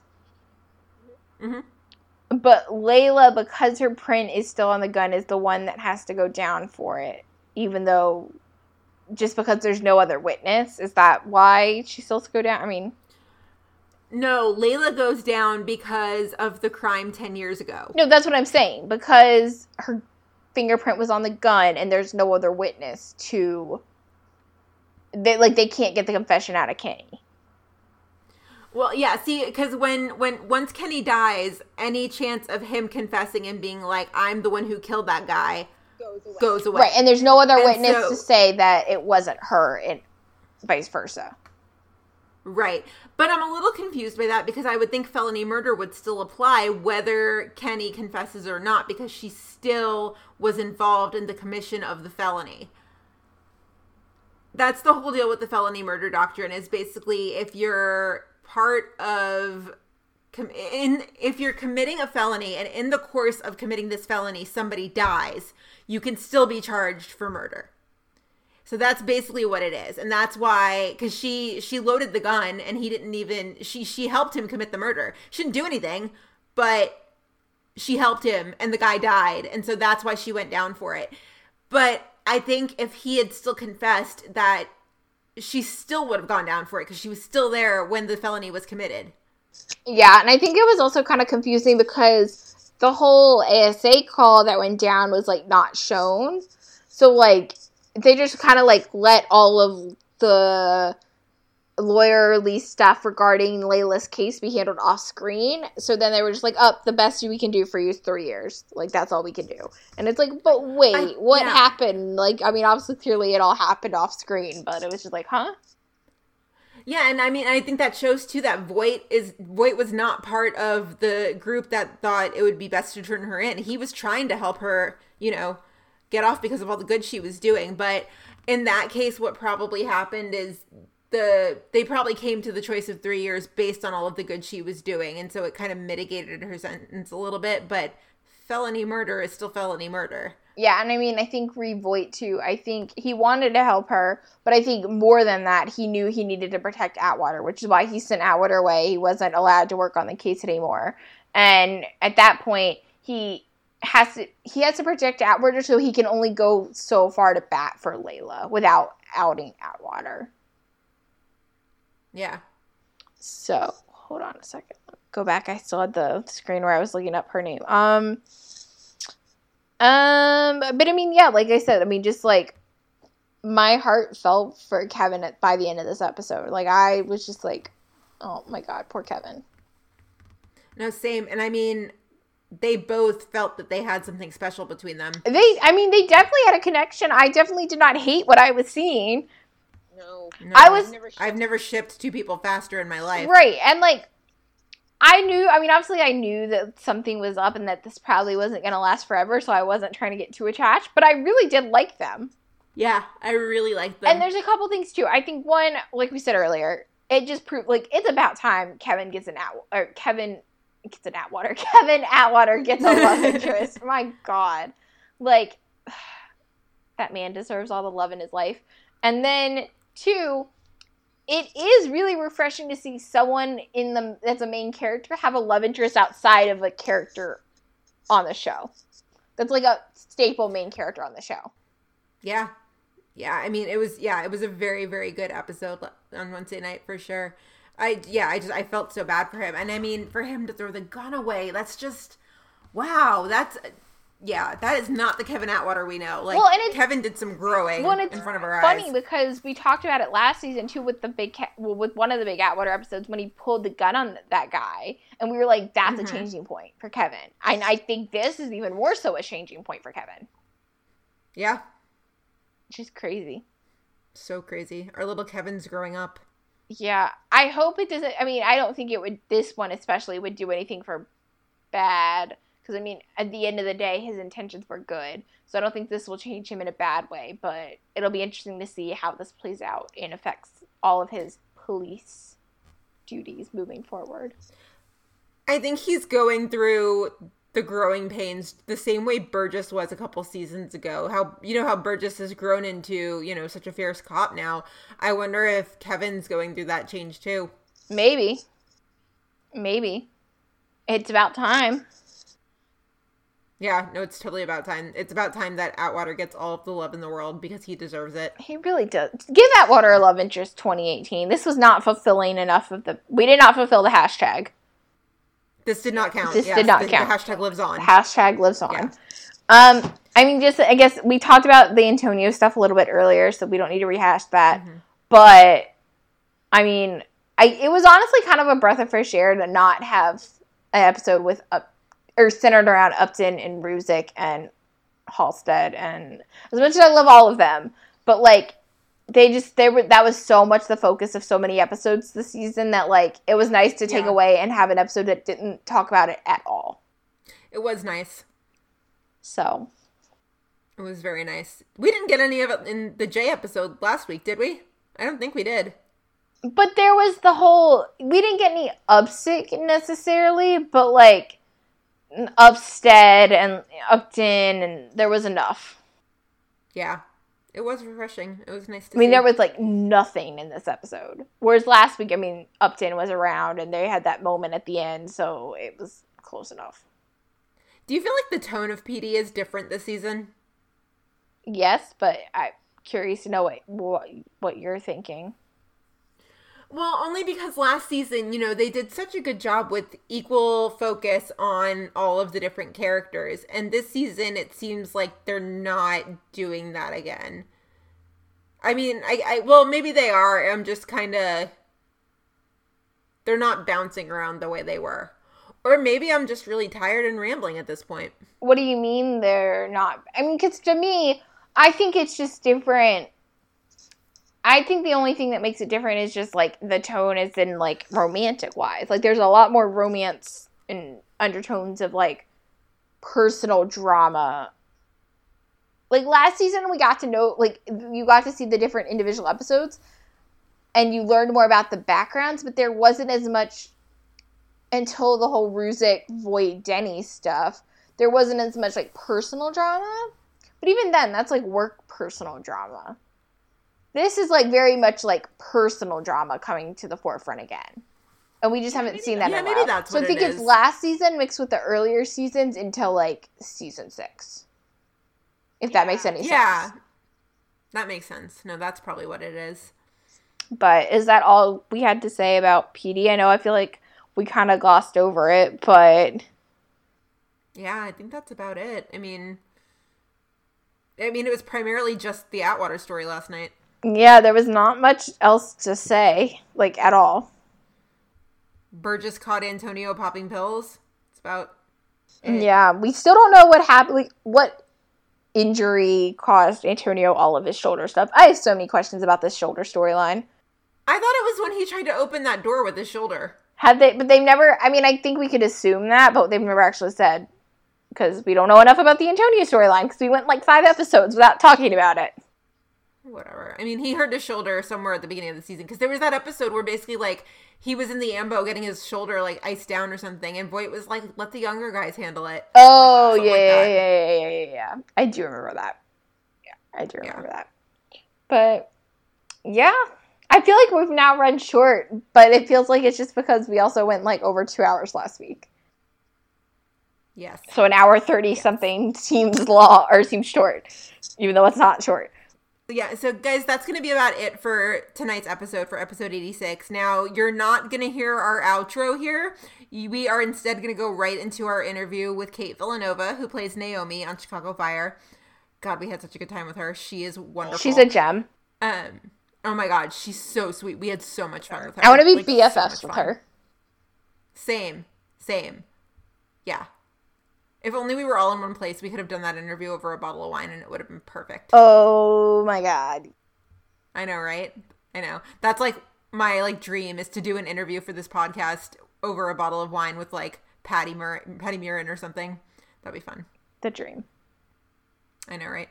But yeah, as always, guys, follow us on social media, Facebook, Twitter, Instagram, Tumblr. It's Meet Us at Molly's right across the board. Email us anytime about anything. Our inbox is a safe space. You don't have to talk to us about the Chicago shows. You can vent about anything. You can talk other TV shows. We love other TV shows.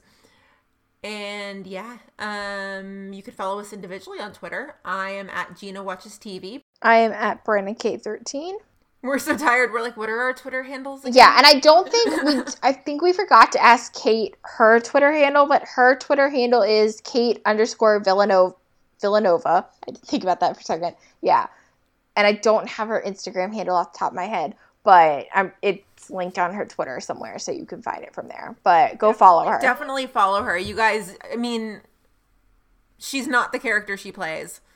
She's wonderful. She is a Not gem. to say that Naomi's not wonderful, but yeah. She is a gem. So, for sure. But yeah, so we're off next week for Thanksgiving. So you guys enjoy your family, enjoy the food, enjoy the Thanksgiving Day parade, enjoy the Black Friday sales if that's how you roll. But we will be back the week after next with a brand new episode. We just don't quite know what about yet. So if you have any suggestions, let us know. But otherwise, happy Thanksgiving. Have a good weekend. And here is our interview with Kate. Bye. Yeah, that's interesting that, you understand and you kind of knew what you were jumping into. Because, I mean, did you watch the shows before this? Did you know that Casey and Dawson were kind of the big ship in town? Yes. So I watched a lot of season 6 just because I was auditioning for the show. And, like, when you audition, you have to watch it to know what's going on and to kind of get the world of it. So I had seen a bunch of season 6 episodes. And I had seen the pilot. So I knew kind of the world. And then after I booked it, I started watching like from the beginning, and I've been binge watching it these past couple months. So I'm like really involved at this point. It's kind of funny for me because I'm like super into Dawson and Casey right now too, even though I know like how it ends for them. But yeah, I didn't know. I don't think I knew the extent to which like people were so passionate about them, but I definitely knew that they were the big ship in town, as they say. Yeah. So yeah, Kate, why don't you just tell us a little bit, like first off, like how did you get into acting originally? Oh my God. I always did theater as a kid. I was always in the school play, like from, I think the age of like 10 on. It was like always my jam. I was always in the play. It was always my after school activity. I don't know if I was any good. I think I probably wasn't, but I was really passionate about it and loved it and had so much fun. And so when I went to college, I double majored in theater and psychology, and I didn't think I was going to do, really pursue acting, but I kind of just couldn't stay away from it. And then when I graduated, I had this moment of, what am I going to do now? And something inside of me was just saying, like, you have to at least try. You're never going to forgive yourself if you don't try to be an actor. So I eventually moved to New York, and I was like, I'm going to be an actor. Meanwhile, I had no idea what I was doing. I knew nothing about the business. I didn't really even know what it meant to be an actor. I didn't really have any solid training behind me. I mean, I had taken a lot of acting classes and done a lot of theater in school, but I didn't really know what it meant. And so I started working a little bit here and there. I started doing some theater stuff. I don't know. I eventually like did a couple jobs that made me realize how much I loved it and how much it made me realize like I hadn't really been taking it that seriously, and that I needed a little bit more training, and that I really wanted to go for it, you know, full steam ahead.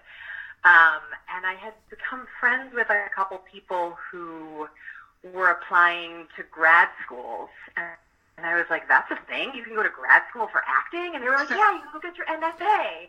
And I was like, that's crazy. What is that thing? And I ended up applying to go to drama school, kind of like a little bit, like I was, you know, already kind of out of school and living my life, but I decided to go back to school, and I got my MFA in acting. And so I'm very much like a theater trained, like that's sort of my background. Yeah. And then I graduated from there, and, you know, it's been like a really interesting few years. I immediately got agents and started auditioning for things, but I still didn't, like, I hadn't really found my groove yet. I don't think I really knew who I was as an actor. Am I going on too much? No, you're good. The floodgates are opening. Sorry, I'm going in deep here. I like dealt with a lot of stage fright and nerves, and like still do to a certain extent. I think all actors do, but I don't know. It's like been a really interesting few years, and I've like always been in acting class just because I love it. I just love it. I love it. Even when I'm not working, I'm always in class because I just love working with actors, and I love working on material, and I love the storytelling, and I love creating characters.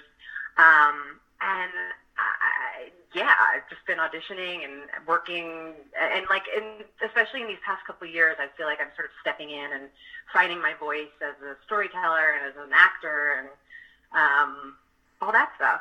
This is actually my first recurring role on a network TV show, so this is I'm super excited to be in Chicagoland. It's been really, really, really fun. Yeah, no, while you're talking about it, I'm really curious now that you're talking about, like, finding your way as an actor. Like, I never really heard anyone talk about that. Like, how do you find, like, obviously you get parts and stuff, but, like, how did you find how you, like, who you wanted to be as an actor, and, like, what roles you wanted to, like, how did that work for you?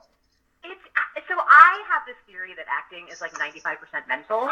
Like, when you're feeling really good and confident, and when you're feeling really good about your work and really confident, and when you're having fun with your work, then it's like you're unstoppable. It's kind of like you're just flowing and you just feel so good. But it's really hard to get to that place, you know? It's really hard to get to the place of confidence, especially when you're going in for these things. You know, there's a lot of rejection in it. And I think for me, it was less about, like, figuring out what kind of character I play, and more about getting to a place where I stopped caring about the rejection, and I stopped caring about the job, and I just really, like, clicked into the fun of it and to the work behind the job, if that makes sense. Yeah. Like, I stopped trying to, like, I'm going to go in there and book the job, and I started to just go in there and be like, hey, this is the work I did, this is who I am, take it or leave it. And a lot of times they leave it, you know, it's not like you suddenly start working and then you're golden, but you start to have more fun, and you kind of fall into your groove a little bit more. And I think that's why I'm an actor, because that's the most fun thing in the world, when you get a part or even an audition that you just kind of jive with, and it's just so much fun to do. It's definitely the thing that keeps me going and keeps me coming back for more. That's great. Yeah, for sure. Yeah. So was there a specific person or experience that helped you decide to be an actor, or was it just kind of what you always wanted to do? No, I think it was just, I always had the most fun in my theater classes and my acting classes. I like always loved movies and TV. I love TV. I probably watched way too much TV growing up. I don't know. I always liked it. it was just the most fun thing in the world. And again, like I sort of debated doing other things, but I just kept coming back to it. And it's almost like a habit that like I tried to kick, but I couldn't. I just kept coming back. It's almost like an addiction or something. So you love TV. We love TV. So that begs the question: what are you watching right now? Oh my God! Well, I'm watching Chicago Fire, obviously. I think in season 5 right now. I've been binging it. My favorite show ever is actually RuPaul's Drag Race, which isn't scripted. It's a reality competition show for drag queens. It's the best show ever. I'm obsessed with RuPaul. And I totally get the whole, like, the way people are about Casey and Dawson. That's how I am about certain drag queen competitors. So I totally get it. Like, when you're rooting for something or when someone gets eliminated, it's heartbreaking. So I totally get it. What else am I watching? I love, I'm sort of in the middle, about to finish season 1 of Ozark, which has been really fun and dark and good. I love Insecure. I love Broad City. Insecure is on what, HBO? Yeah, HBO. Okay.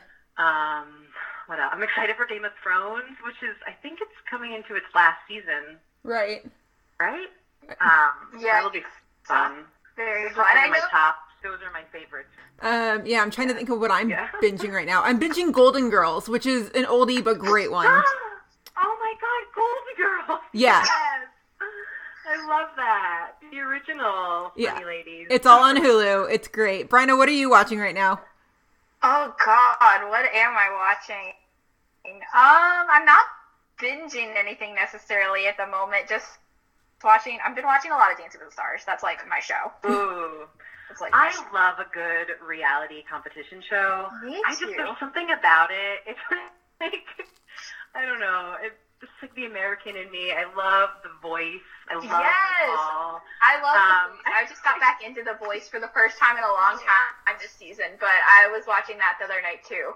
I love The Voice. It's funny. I don't necessarily watch it through the season, but I love watching the audition process. Like, I love when people first come on and then they have to turn their chairs around. I love it so much. It just warms my heart. Yeah, and they're all so good, and I think the judges just provide so much better critique on The Voice than they do on any of the other singing stuff. So I love For sure. You can really root for people and watch their transformation.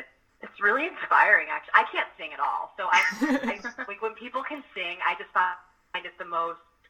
I'm like, just sing to me all night long, put me to bed. Like, I love it. So I love any kind of singing reality TV show, but The Voice is definitely my favorite. Yeah, those are all good. And I guess, the other show I'm really into now is All American on CW. I'm really into that. Oh, I haven't seen that. It's very good. I enjoy it more. It's like OC, Friday Night Lights, like kind of together. It's very good. I'll have to check it out. Yeah. But yeah, so like you were talking about earlier, and I was looking at your resume, I know a lot of your background is in theater, and now, like you said, you're kind of starting to do more television, but what has that transition been like from theater to television? Like, is there any unexpected challenges that have come up going between the two mediums? Because I know they're very different. Yeah, I mean, yes to no. I feel like acting is acting. I think it's sort of fun to go between the two because I think that they kind of inform each other a little bit. Definitely, I mean, what I love so much about TV and film and what is so fun about Chicago Fire and, I don't know, just being on set in general is it's all very intimate and there's no, like, you're immediately dropped into the world, which I think is really cool. Like, you're in a set, you're this world that's established, and there's all these amazing props, and you're in hair and makeup, and it all makes it very, like, immediately very real. And in a way, kind of, I don't want to say easier, but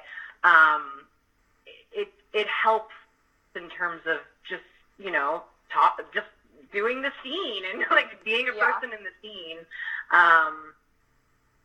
Whereas in theater, there's kind of like a heightened aspect to it, which is also really great.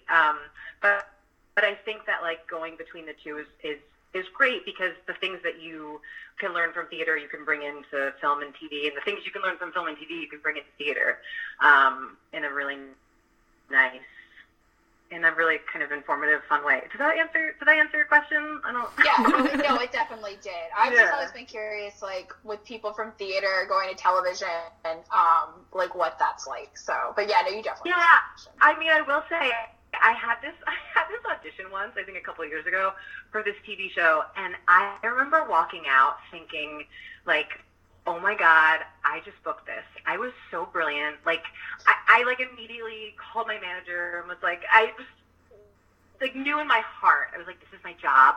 Like, I am going to get this. I like called her and told her all about it.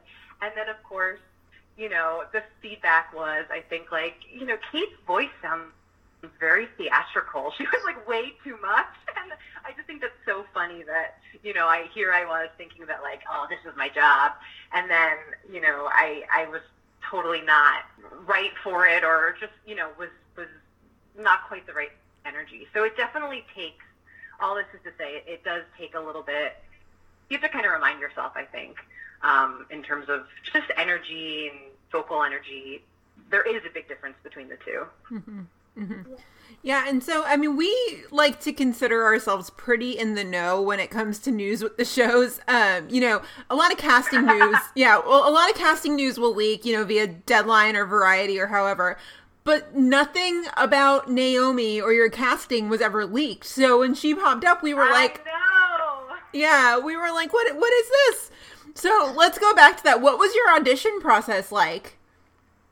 Yeah, so, I'm trying to think. I went in so the casting office in New York that casts all the Chicago shows and Law & Order and FBI, they are, like, shout out to Jonathan Strauss and Jenny Ravitz and everyone in that office. They are amazing. They're, like, the best people in the world. I've sort of gotten to know them this past year, and they were, you know, I would just go in and audition for all of those shows, basically. And they just kept calling me in until I booked something, which is just so lovely and nice. It's funny, you want to hear something? Well, I think it's funny. I don't know if I should even tell you this. Oh, well, now you have to. I went in a couple weeks earlier, and I actually auditioned for the role of Chloe, which is, you know, Cruz's new lady. And I walked out of there, and I like totally did not have a good audition. I walked out being like, oh man, like that did not go well. Crap. I hope that they see me again. But it all worked out because then I got the material for Naomi and just immediately loved it and connected with it and thought it was so fun, and she's just so smart and passionate and dedicated to her work. And I like immediately loved it. But the audition was I think I went in there once and read for it, and then heard a couple days later. So it was pretty easy breezy. Was that like you heard a couple days later, and then like, because I've heard from a lot of people that we've talked to with the Chicago shows that like, you know, you get booked on Thursday and then Saturday you're out into Chicago. Was that what it was like for you, or was there a little bit more time in between when you had to be in Chicago? No, that's what it was like. I'm trying to remember. I think I'm trying to remember the timing of it. I think it was a few days later I was on a plane, which is kind of fun. It's kind of fun that way because it keeps you on your toes and you never know where you're going to be, which is like, there's something kind of fun about that. Telling everyone, oh yeah, I'm going to Chicago now, bye. Yeah.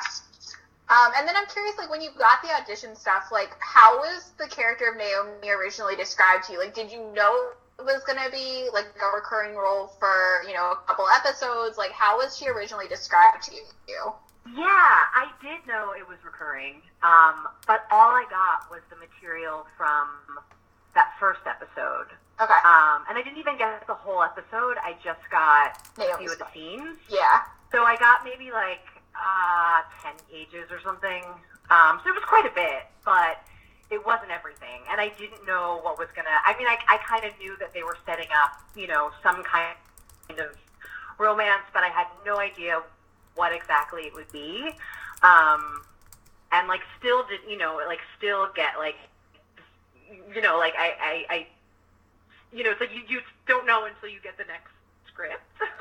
Right. So, which is also exciting, I think. But yeah, I had only gotten, I only got what I got. So I didn't know, I didn't totally know where it was going. Cool. And so, Yeah. I mean, you're binging the shows now, so you're familiar with the shows and everything, but what do you think of this idea of a shared universe on such a big scale? Oh, I think it's awesome. My husband keeps being like, do you think maybe, like, you'll get a job on Chicago PD? Like, maybe they need you to be a journalist on Chicago PD. Like, wouldn't that be cool? And I'm like, yeah, that would be so cool. I don't know what fans would say, but I would love that. I think it's so cool. I thought the crossover was so well done. I love how everyone has a sibling or a girlfriend or a boyfriend in another show. I just think it's so clever. And I don't know, just also, it must be so great for the fans to see all that overlap. Like, I feel like we're always seeing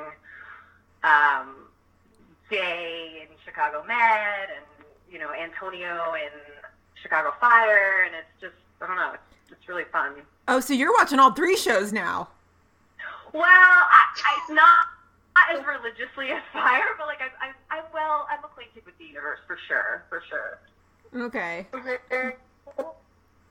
And I know we were talking about it before we, like, officially started recording, but just so everyone kind of knows, like, now that you're binging the shows, like, how much, though, did you know when you got the role of Naomi, like, about Dossie and, like, that history and, like, what you were stepping into, for lack of a better phrase? Yeah. So I definitely knew. I had watched the end of season 6. I knew what was going on with Dawson and Casey, and I knew about Puerto Rico. And I definitely knew that, like, they had a relationship since the pilot, and they were definitely a big fixture of the show. So I knew that it was going to be a thing. And I was saying this to you guys before, like, I also totally sympathize and empathize with the fans who are trying to figure it out and who have strong opinions. Like, I totally get it. You guys have been rooting for Dossie since day one, and it's a lot of new information to take in. So, I get it. I don't think I knew just to the extent, like, just how passionate people were and just, like, how big of an impact this would be, but I'm certainly, like, not taken by surprise at all. And I get it. I really do. Yeah. I mean, so, but you're binging season 5. You've seen a good part of season 6. So I'm just willing to call you one of us at this point. Like, you've seen the whole series. So I'm curious. Hey. You're welcome. Yeah, but you have an interesting perspective here. So I want to know, like, from the viewer standpoint for you, I mean, what's your take on how Dossie ended and how Casey's moving on? Like, do you think it's too quickly? Do you think it's just right? I mean, you have a really interesting perspective here. Yeah, well, I'm also totally biased because I play Naomi, and, I love working on this show, and, like, I want to be there forever. Yeah. Is that so, like, that's my point of view, but that's also, the point of view of the actor who wants the job. Right. I don't know. It's kind of hard to separate myself from that. I think that I mean, I don't know. Is it quick? Is it a quick move on? Yeah, but also, like, he's not moved on. Like, Naomi goes in for the kiss a couple weeks ago, and he plays her out. You know what I mean? Like, he doesn't kiss her. So I think that the trepidation is there. I think it's in the story. And I also think that, everyone keeps saying, like, well, yeah, it's been 7 weeks for us, but how long is it in their world? And I think that's a good question. How long has it been? And, like, what's happening off camera for Matt? Like, is he going home every night and texting Dawson, or, you know, is he over her? And we don't know. We don't see that. So I think there's, I don't know. I mean, it's a good question. I don't know. I have to say, though, I do think it's a testament to how much people love the character of Casey, that they're so sort of nervous about Naomi. And I think, like, a lot of it comes from them just wanting him to be happy and him to be okay.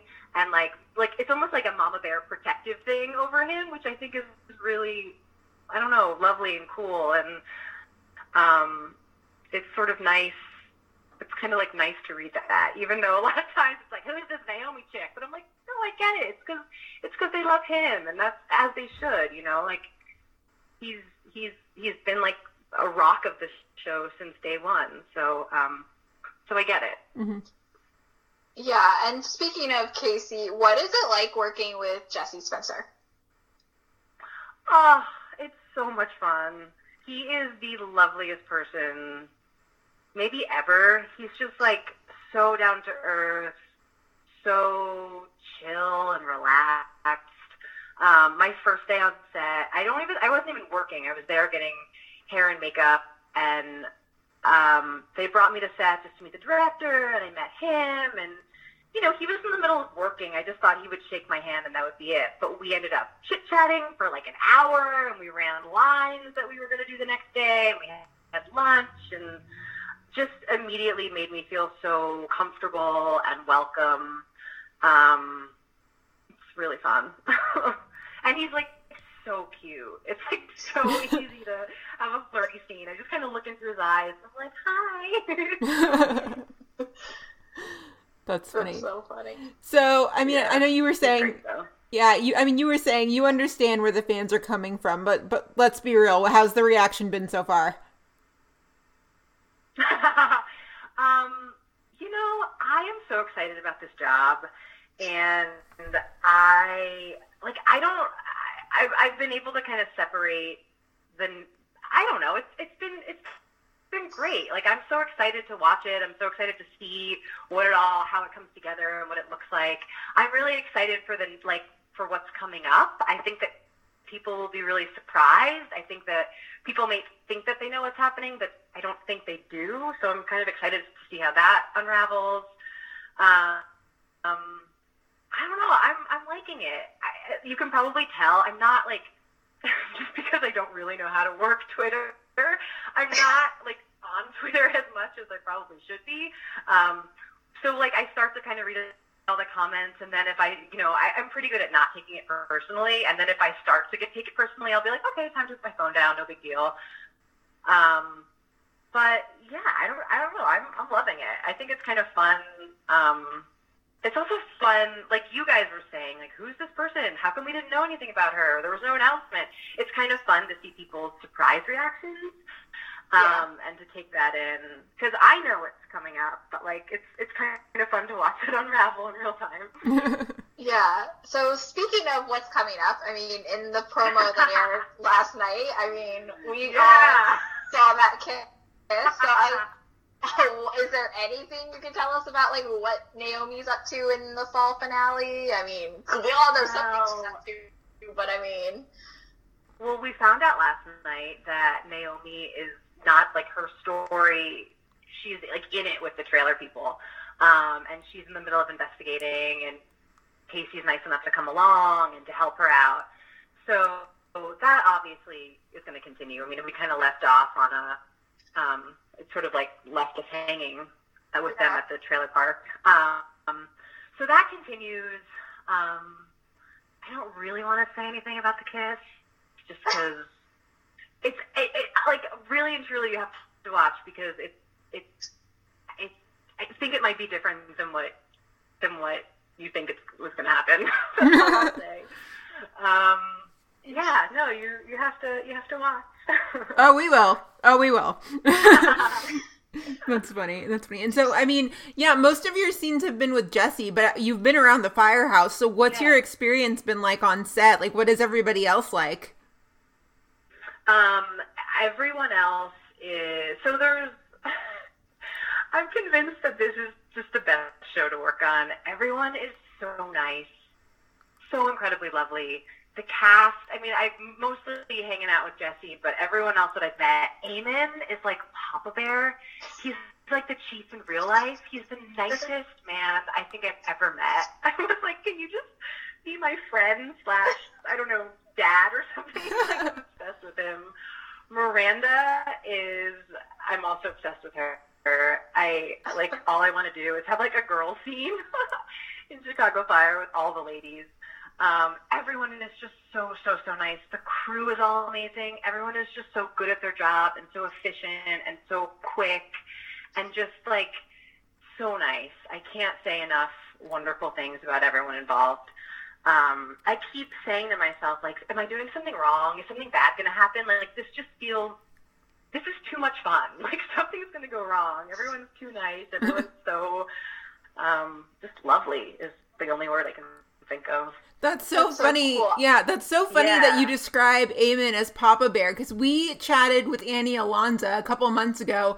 That's exactly how she described him. She literally said, she was like, oh, Eamon, he's Papa Bear. He's totally Papa Bear. Totally. That's so funny. Yeah, I was gonna say we definitely heard that people describe him like that before. I'm curious though, have you been living in Chicago like since you got the role, or you've been going back and forth between Chicago and New York? Like, how have you been splitting your time? Yeah, I've been going back and forth. Okay. So I'll be in Chicago for sort of depending on the schedule. At first, it was just like here and there, and then I was in an episode, and then the past few times it's been for longer stretches. But I'm going back and forth. Cool. And have you been, like, is this your first time spending, like, any real time in Chicago? Yeah, so I've been there before, just for, like, a weekend here or there, but this is my first time really, really in it. And, it's weird, because I'm by myself, so I'm not, in a way, I'm exploring more that way, but in another way, I'm like, oh, I wish I was kind of, like, with someone to, I keep going to bars alone, like, talking about the bartender and, like, asking for recommendations, like, where should I go? What neighborhood should I check out? Like, what should I see? But it's been great. I mean, I'm staying in hotels, so it's not like, which is lovely and great, but it's not like it's different than having like a proper home base. Yeah. But it's been great. It's been like a really nice change of pace and scenery, and Chicago's so beautiful. It's a really cool town, and I don't know, it's been so fun. Yeah, we love Chicago. We were there in March. It was a lot of fun. Yeah. So nice. Yeah. So nice. Yeah. Yeah, Bryna, do you have any other questions that you can think of? No, I think that's it. Kate, thank you so much for taking the time to talk with us this evening. Of course. Had so much fun, and I'm very excited to see you back on this show. Oh, thank you. Yeah, this Thanks was so a much lot of for fun. reaching out. Yeah. So cool. Well, of course. It was awesome talking to you. Thank you. You Of too. course. Yeah. Thank you. Bye. Bye.